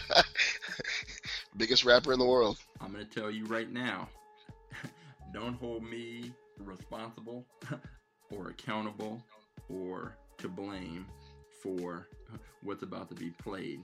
And if you've got kids, you might want to do like Family Feud and send them off to a soundproof booth for the next 3 minutes and 46 seconds. I'm disavowing this whole thing preemptively. This does not reflect my values or those of my employer or my family. Yeah. Weezy Block is hot. Gangsta grill. Somebody get thrash on music. Shout to Leah Rose, XXL Magazine. Cannon. Put me up in the phone, man. Trendsetter. Can't forget backstage. Shout to Fat Kid, my nigga Hassan. My nigga Fremo, New York City. Gangsta Brazil. I was riding with a bitch I call Hot Mouth Shelly. She poppin' ecstasies and get that cotton mouth heavy. I give her bottle water, bitch break out sweating, and then she get straight to that head like a fucking Excedrin. I'm a fly ass nigga, take a look at me, bitch. Now ho go and tell the cops I got a crook in my dick. Straight gutter, bitch, open like a hook in the fish. I got a lady from Paris who French kiss my shit. Yeah, why you think I gotta tint my whips? Cause I be getting some head right in my shit. See, you love that woman, but that been my bitch. And if you kiss that woman, then you suck my dick. These hoes is nasty, y'all niggas is tripping. I got a bitch with a mouth like that boy Kid Griffith. When I'm out in the streets, better believe I'm pippin'. And if you ever saw me with one of them video vixens, Getting some head. I was getting some head. Getting some head. You know I was getting some head. Getting some head. I was the kind of girl that make your toes pop. I was getting some head. Getting some head. I was getting some head. Getting some head. I was getting some head. Getting some head. I was the kind of girl that make your toes pop. yeah, you know me, I smoke a blunt while I'm getting brain. Stick my finger in her butt while I'm getting brain. Yeah, I'm nasty, bitch, what? Lil Wayne. I like the macked up lips and two-tongue rings. I gotta say it, I'm the president, I run things. Now all these hoes trying to save a nigga cum stains. Real talk, I get head on the airplane. Bitch be climbing all over that little chair thing. I pull her hair back, she holler, yeah, back. I like a bitch with some lips like a bear trap. And now mine going down, I take care of that. I have homie at home, like where she at? She with me in my badass ride, giving me a blowjob like a 9 to 5. She said she eat her vegetables, so she stay alive. So she slap on my knob, like corn on the cob.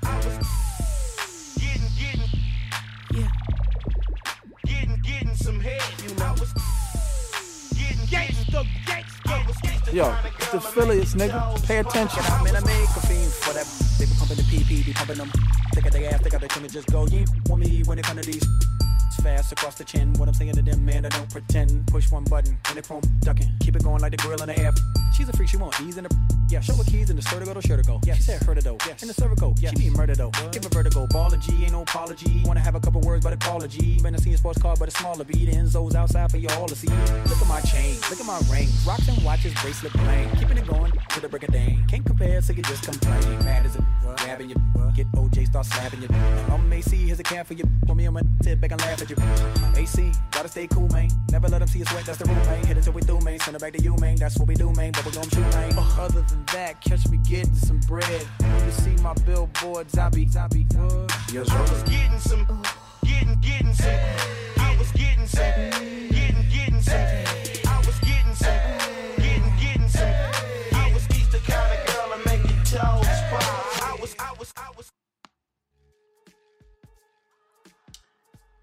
Weezy F Baby.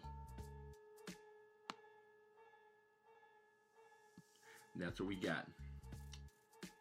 And again, I have to apologize ahead of time. Or ahead of time, whatever. That dude, it's funny. I have to believe he's serious.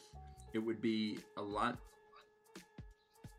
funnier if he was just being ironic and ridiculous. But I think that's really the real dude. I think that's beyond Lil Wayne too. I don't think irony is a part of his thing. Yeah. It's what you. I mean, first of all, like you said, I disavowed that song in its entirety. And I don't hate Lil Wayne. I mean, he's even in that song, he said some funny lines. He said something about. He did. What did you note? I don't even want to quote it. I know one. He said, "She gets to the head like a fucking Excedrin." I remember that. That's clever. He had the other one. Is he said? Well, I didn't get this one. He said, "Bitch with a mouth like Ken Griffey." I don't know what that means. Like who? It sounded like he said Ken Griffey, and I know he makes a lot of sports references. That's true. So I have to go back. Maybe he didn't say that because that's a little weird. Oh yeah, weird. I don't know if that's the word you're looking for. Although he was in that picture, kissing with the baby. That was they took a weird angle on that picture to make it look like he was kissing. What's the dude? What's the guy's name?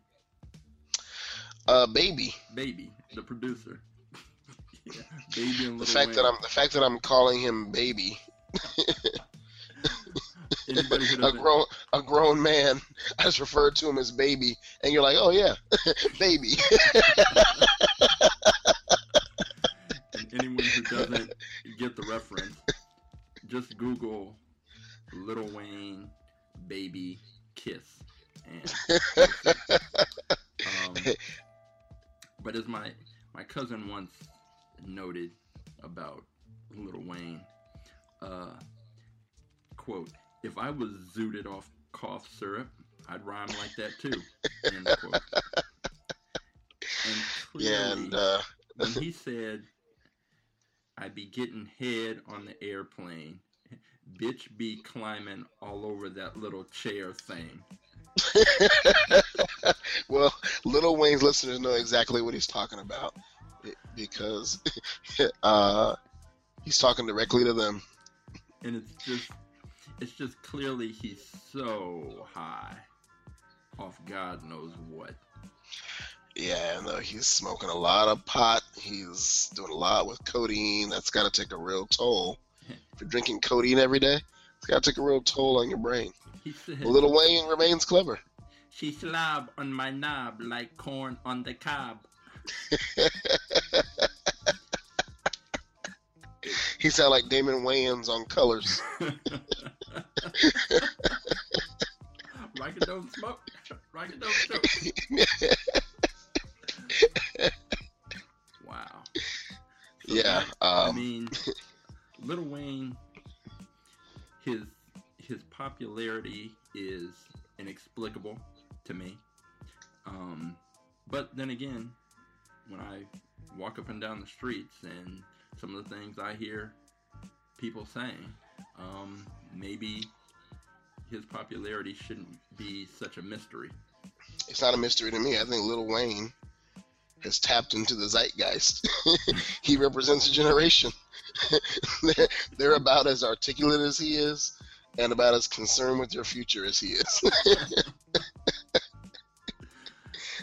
Young Thug and those guys, they look up to Lil Wayne. Lil Wayne's a role model. I mean, go ask them what they're talking about. I guarantee you that are more over the articulate. critics and the laws and all that old shit. We having fun, we iced out, we having money. That's how we doing it. Right, yeah. Ladies and gentlemen, Young Thug's take on the world. Right, everything. Leave that up to the critics and the loud. Compared to him, Lil Wayne's like Chaucer.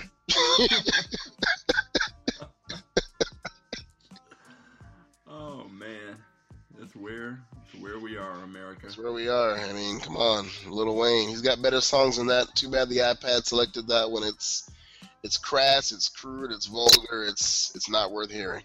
It's entertaining. It's entertaining. She climbed all over that little chair thing. That's where it's at. That's where we are. He didn't even bother to think of the actual word or a synonym or something. He just, the hell with it. She climbed all over that little chair thing. Yeah. I mean, hey, you know what he meant? I mean, he's talking about the armrest.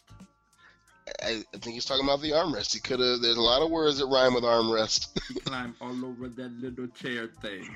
He's like, yeah, whatever. What a jackass. Yeah, I mean, compared to that, you'd be in the desert shouting "My kingdom" for beats, rhymes, and life. Right. Can I get some Baby Fife? Can I please hear Baby Fife's return? I need to hear something in English. English, motherfucker. Do you speak it? Speak it. 1, 2, 3, 4, 5. Okay. Well, you can bring your kids back in the room because in true redemptive fashion, the iPod selected for the 5th song a song called Hey Love by an artist, an MC named Mr. Akil. Now, if you've never heard of Mr. Akil, don't feel bad, because initially, the only Akil in hip-hop I'm aware of is the guy in Jurassic 5. Wow. And so I thought, okay, maybe this is him. Turns out, it's not him. And Mr. Akil seems to be one of those guys who popped up during the raucous heyday here and there on some compilations, released a couple of 12 inches, and was never heard from again. So, can Raucous please come back? Yeah. Fox News, please. Just break off a little cake and get Raucous restarted. Because wasn't it Rupert Murdoch's kid? Yeah, now he's going to be running the Fox Empire. It was announced recently. So there's fewer than 6 degrees of separation between, let's say, what are those guys on the Rockets compilation? Sean Hannity and Pharoah Monch. Wow. So, this song, again, I couldn't really find much information other than I have the album that I took this from. It's called The Beyond Real Experience, and I believe DJ Spinner produced most of the tracks. If you recall from the last episode, DJ Spinner is a member of the Jig Masters, which was a really good song that we came across last week. So this is Mr. Akil, A-K-I-L, for all those who want to go searching, trying to dig up some more information. And here it is. Hey Love. Put on your backpack.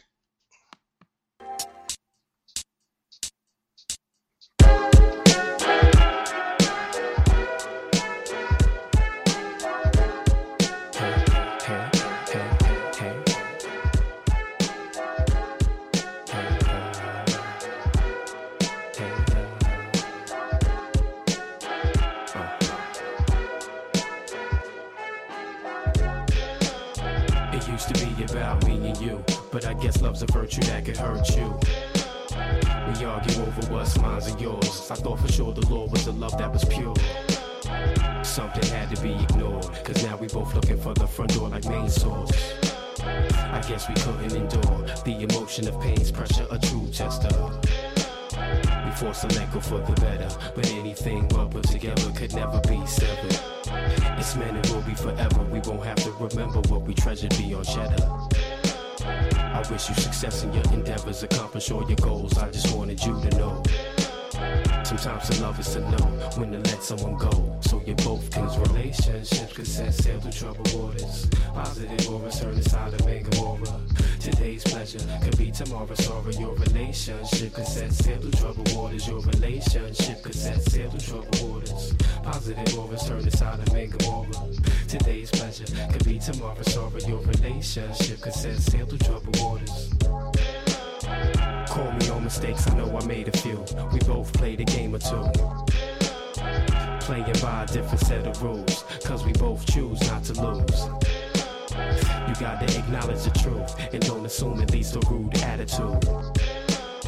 You lost your gratitude, built a wall around yourself I couldn't get through. And it's natural to defend yourself when you have to, but you didn't have to, cause I wouldn't ask you to forget. But you gotta forget what I did, fuck the false pretenses, don't take it out on the kid. He got his whole life to live and you gon' miss out. And don't act foolish and listen to your friends.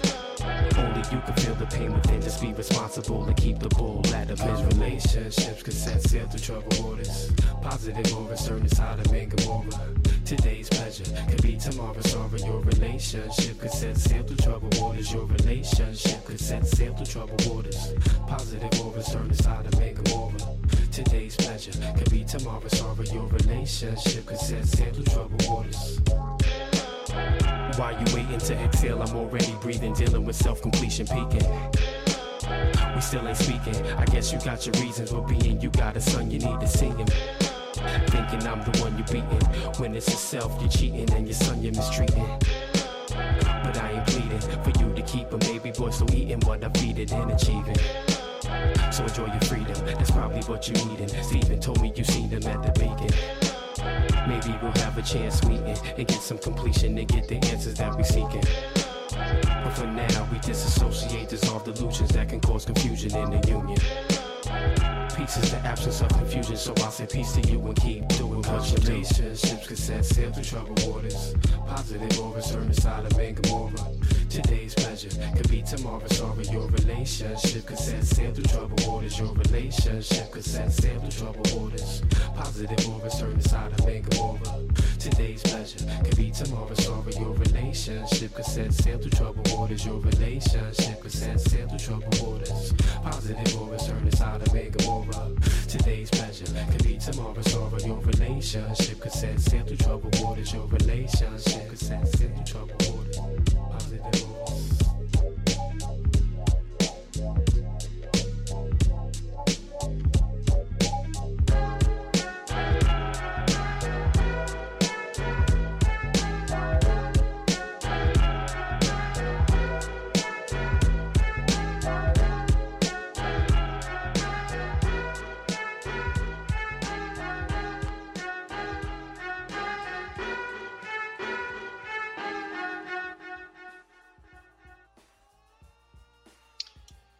Mr. Akil.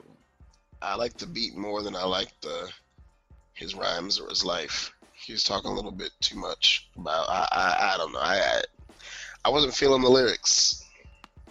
Yeah, I mean, it's almost the opposite of what you get with that Roscoe, California. Actually, it's not an opposite. What they're talking about couldn't be more opposite, but the same idea that you just sort of zone out to the beat and the lyrics are secondary. Yeah, I don't know about relationship rap. The jury's out on that. Passing me by. Okay, I'll give you that. All right, you got me. I mean, there's a lot of those, but it's just that wasn't. Put it like this: when the beat is that good, it's easy to get overwhelmed if your lyrics aren't up to par. So So better to be repetitive and just let the beat flow. I mean, not bad. It may have been, maybe those lyrics would have been okay on a lesser beat, but on that beat, it's kind of wasted. Yeah, it was a bit. Following a theme, kind of like beats, rhymes, and life. So, as we near the end of the show, we have one last segment. Last week, as we got toward the end of the show, I gave Dre the choice, and we could either do a thing we do where we compare songs that are, whatever hip-hop song is at the top of the Billboard charts currently versus a hip-hop song that was at the top of the Billboard charts back during the golden era.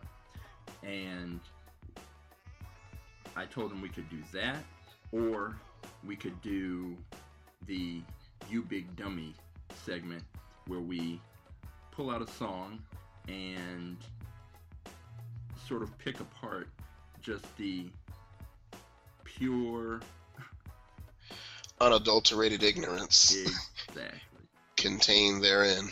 So because we had a pretty good show the last week, or the last episode, due to the iPod selection of some pretty good music, he said, hey, no reason to end it on a bad note.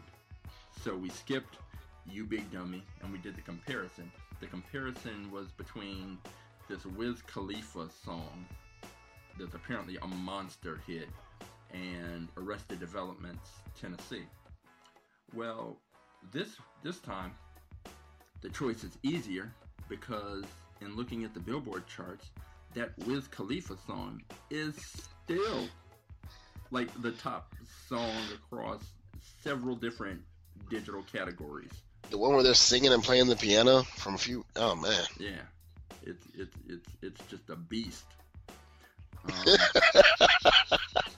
The world can't get enough of it.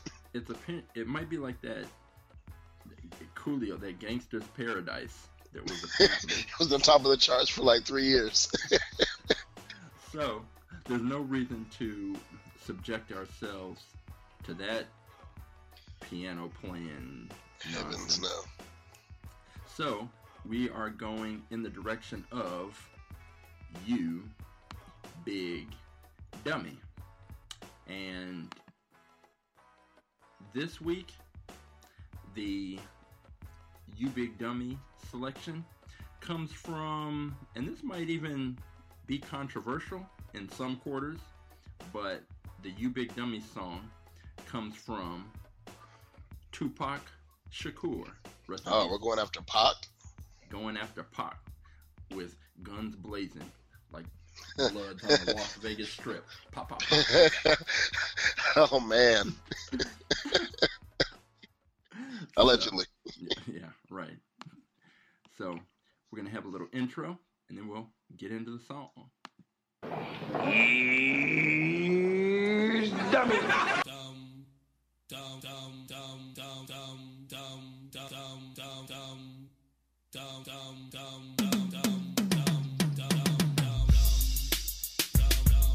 You big dummy. You big dummy. You big dummy. You big cold-blooded dummy. You big dummy. See what you did? Oh no, you big dummy. Oh no, you big dummy. You dummy. That's the dumbest thing I've ever heard in my life. Shit, tired of getting shot at, tired of getting chased by the police and arrested. Niggas need a spot where we can kick it, a spot where we belong, that's just for us. Niggas ain't gotta get all dressed up and be Hollywood. You know what I mean? Where do niggas go when we die? Ain't no heaven for a thug nigga. That's why we go to Thug Mansion. That's the only place where thugs getting free and you gotta be a G. At Thug Mansion. A place to spend my quiet nights. Time to unwind, so much pressure in this life of mine. I cried times I once contemplated suicide and would have tried, but when I held that knife, all I could see was my mama's eyes. No one knows my struggle, they only see the trouble. Not knowing it's hard to carry on when no one loves you. Picture me inside the misery of poverty. No man alive has ever witnessed struggles I survived. Praying hard for better days, promise to hold on. Me and my dogs ain't have a choice but to roll on. We found a finally spot to kick it, where we could drink liquor and no one bickers over trick shit. A spot where we could smoke in peace. And even though we G's, we still visualize places that we could roll in peace. And in my mind's eye, I see this place the players going past. I got a spot for us all, so we can ball at Thug's Mansion.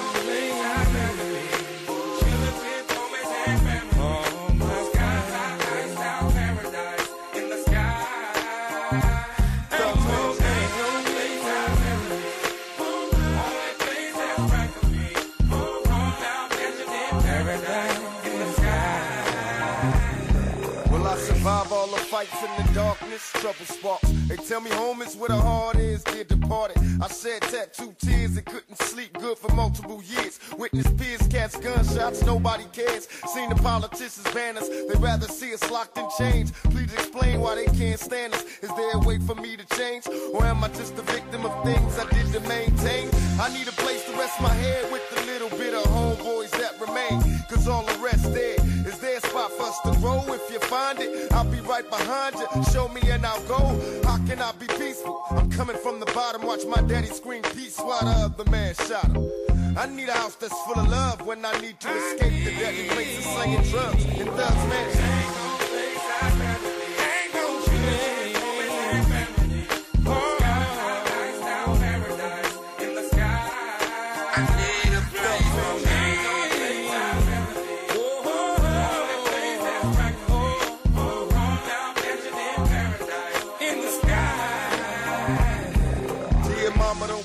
Baby boys doing good. Tell the homies I'm in heaven and they ain't got hoods. Seen a show with Marvin Gaye last night. It had me shook, dripping peppermint schnapps with Jackie Wilson and Sam Cooke. Then some lady named Billie Holiday sang, sitting there kicking it with Malcolm till the day came. Little Natasha show grown, tell the lady in the liquor store that she's forgiven. So come home, maybe in time you understand. Only God can save us. When Miles Davis cutting loose with the band, just think all the people that you knew in the past that passed on, they in heaven found peace that lasts. Picture a place that they exist together. There has to be a place better than this in heaven. So right before I sleep, dear God, what I'm asking, remember this face, save me a place in Thug's Mansion.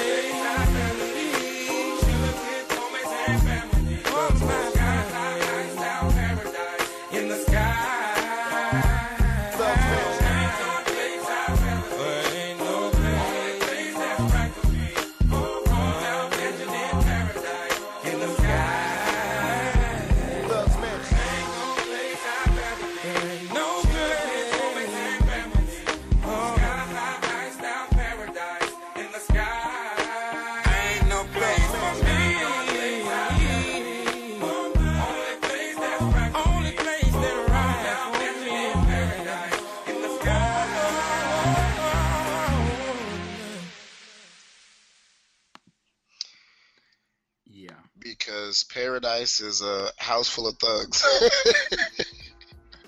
Which, again, well, not again. That might be his idea of paradise, though. That's fine. The reason I feel that is nominated for a You Big Dummy award is because let's just look at his premise. Okay. We're a bunch of, quote, thug niggas, end quote.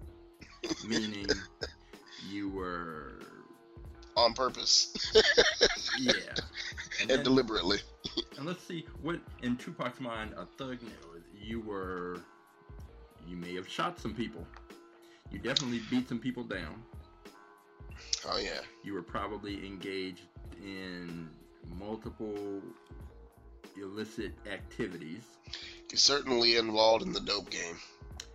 And despite all this, he thinks that warrants him a place in heaven.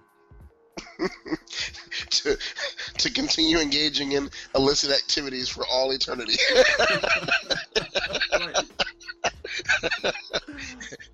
There's another place for that, I think. It's hot. Where he also noted that he plans to go to heaven and smoke weed.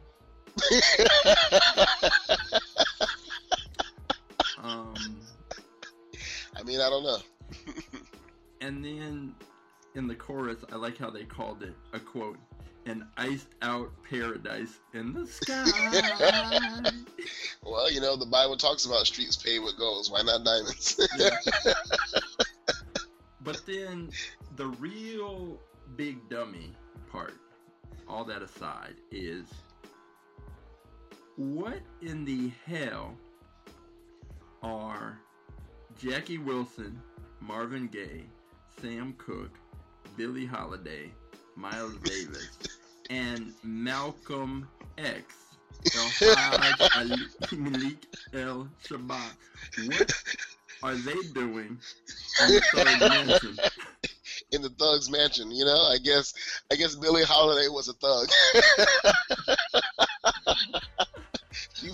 She was iced out. Now she was doing drugs. Okay, I mean, so there's that part. Our lady seems just like everybody else. And maybe he meant Detroit Red, but let's say he meant Detroit Red. He didn't mean the Malcolm who was shot. The Malcolm who was shot loved everybody, and he wasn't a thug. Maybe Tupac didn't know that, which is why he's Jackie Wilson. Jackie Wilson, yeah. Sam Cooke, I think, was shot to death. Sam Cooke, there was some suspicion. Or is that somebody else? Sam Cooke was, yeah, he had some, like he was naked and cheating on somebody with somebody's wife and got shot. I don't know. Oh. Actually, I guess. Prank caller. There's a man's reputation at stake here. Well, I want to get the facts straight before I put that out there. Yeah. See, I was thinking that same thing. Now I've got to look that up before I. And he did die under some mysterious circumstances. I believe it was like in a motel. So yeah. No, it was. If by suspicious circumstance you mean weird, then yeah, it was weird because. Let me see. Sam Cooke died at the age of 33 on December 11th, 1964 at the Hacienda Motel on Figueroa. What, in LA? In Los Angeles, California. If he died at a motel on Figueroa, that's already not good. Answering separate reports of a shooting and a kidnapping at the motel, police found Cooke's body clad only in a sports jacket and shoes, but no shirt, pants, or underwear. Jeez. He had sustained a gunshot wound to the chest, which was later determined to have pierced his heart. The motel's manager said she had shot Cooke in self-defense after he broke into her office residence and attacked her. Oh my. Her account was immediately questioned and disputed by friends and acquaintances, but she wasn't there.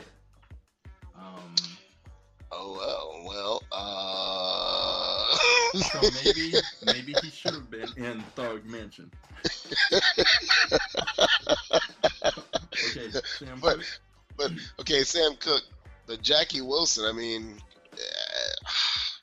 I don't know. It seems like he's just throwing people in there, and I think Tupac had a habit of doing that. Another song comes to mind where he or someone like him threw in a bunch of names out there that didn't really belong in the Tupac, pantheon. Yeah. He tends to associate himself with people like that who really have nothing in common with him.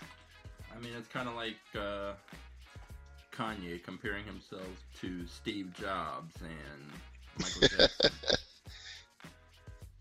But okay, so Sam Cooke, very suspicious, may have been in the process of raping a woman when he was murdered. May or may not have been. That's correct. What? Billie Holiday, drugs. Miles Davis, drugs.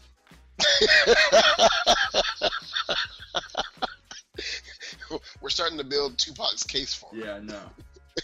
Who else? Jackie Wilson. I think he had a heart attack or something. Yeah, I don't think he... I think he was just an entertaining gentleman. Yeah, he collapsed on stage from a heart attack. So Jackie Wilson doesn't belong. Marvin Gaye doesn't belong. Well... What did Marvin Gaye ever do? Drugs. Copious amounts of them that at least in some way contributed to his death. As I understand it, his father, who lives in it or no longer lives, but certainly lived in infamy after he shot his son to death, had all along claimed self-defense that Marvin was in one of his trademark drug-fueled rages. And that was a factor in his, I think he claimed self-defense. So, I mean, I love Marvin Gaye, and I'll always listen to Marvin Gaye, but he had his issues outside the studio. Come on, who else we got? Probably wants to Pac throw in there. Wow. Hang on, I'm checking on the Marvin Gaye deal.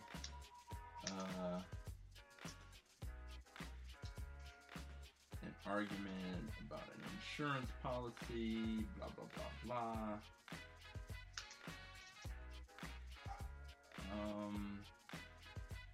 This doesn't sound good.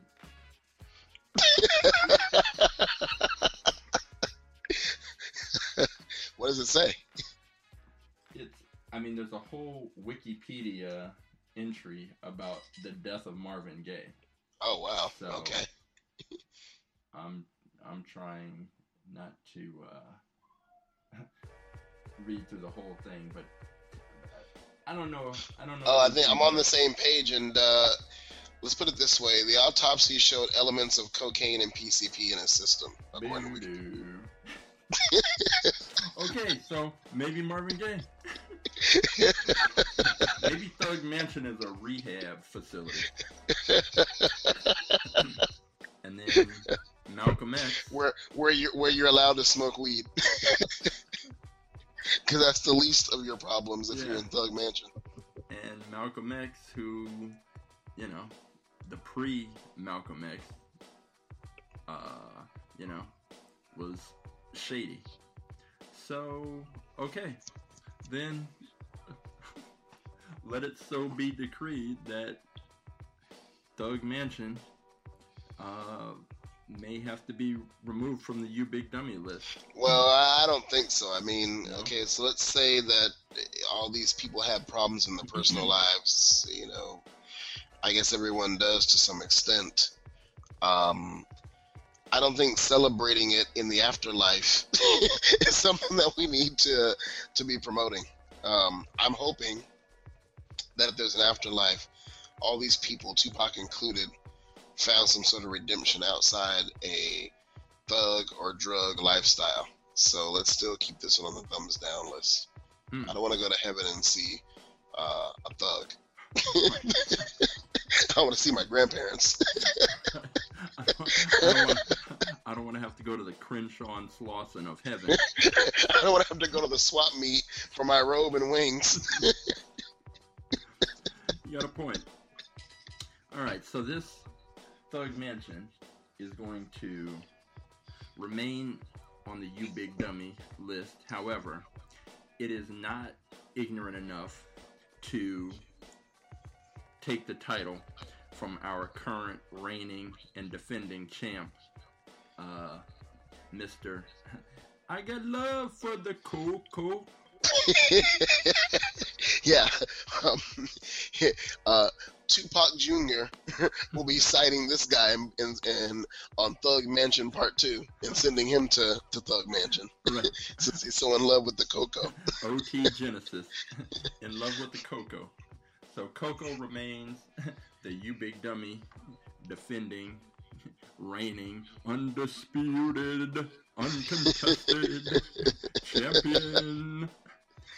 If you didn't hear our take on OT Genesis and the Coco, you gotta go back to episode number 1, and you'll, if you can take it, you can hear it. But it's one of those things. I hope I never stumble across that song again. That was pretty horrible, and hey, it is what it is. That's what the kids and the people want to hear, apparently. But we don't tolerate that here. Get Off My Lawn podcast. So, I think, all in all, as we hit our typical 2-hour plus mark, you know, some good selections, some interesting debates. Tupac maybe kind of got a little bit of a pass, but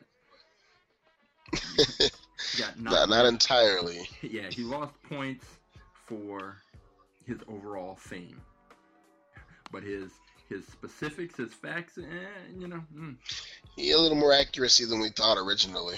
Yeah, but nevertheless, so we had a little Wheezy, a little Gene Greasy, a little bit of everything, a little complaining, so a little Tribe. Yeah, a lot of Tribe. So I think it's gonna, through these first 3 episodes, the native tongues have taken quite the beating. First De La. Now Tribe. You're messing up my childhood here. Come on. Watch your ass, Jungle Brothers. Right. I don't want to see the Jungle Brothers kick-starting a whack album. So with that, we will head off, do our parental adult business, and we'll check you out in the next episode. Stay off our lawn. Peace. All right, everybody, that is our show. Here it is, your moment of Zen. To the people who thought I was gonna flop, y'all are part of the reason I ain't gonna stop. Against the odds, I went hard until I popped, came from the bottom and now I'm standing on top.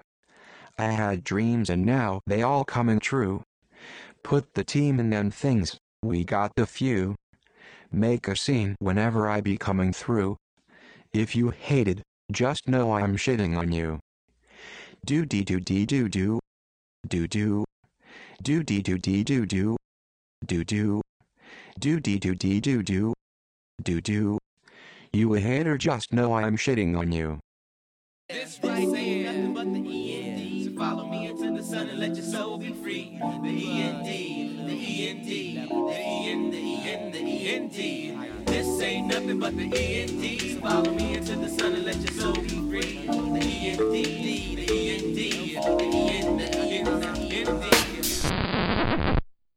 Peace, 5000 G.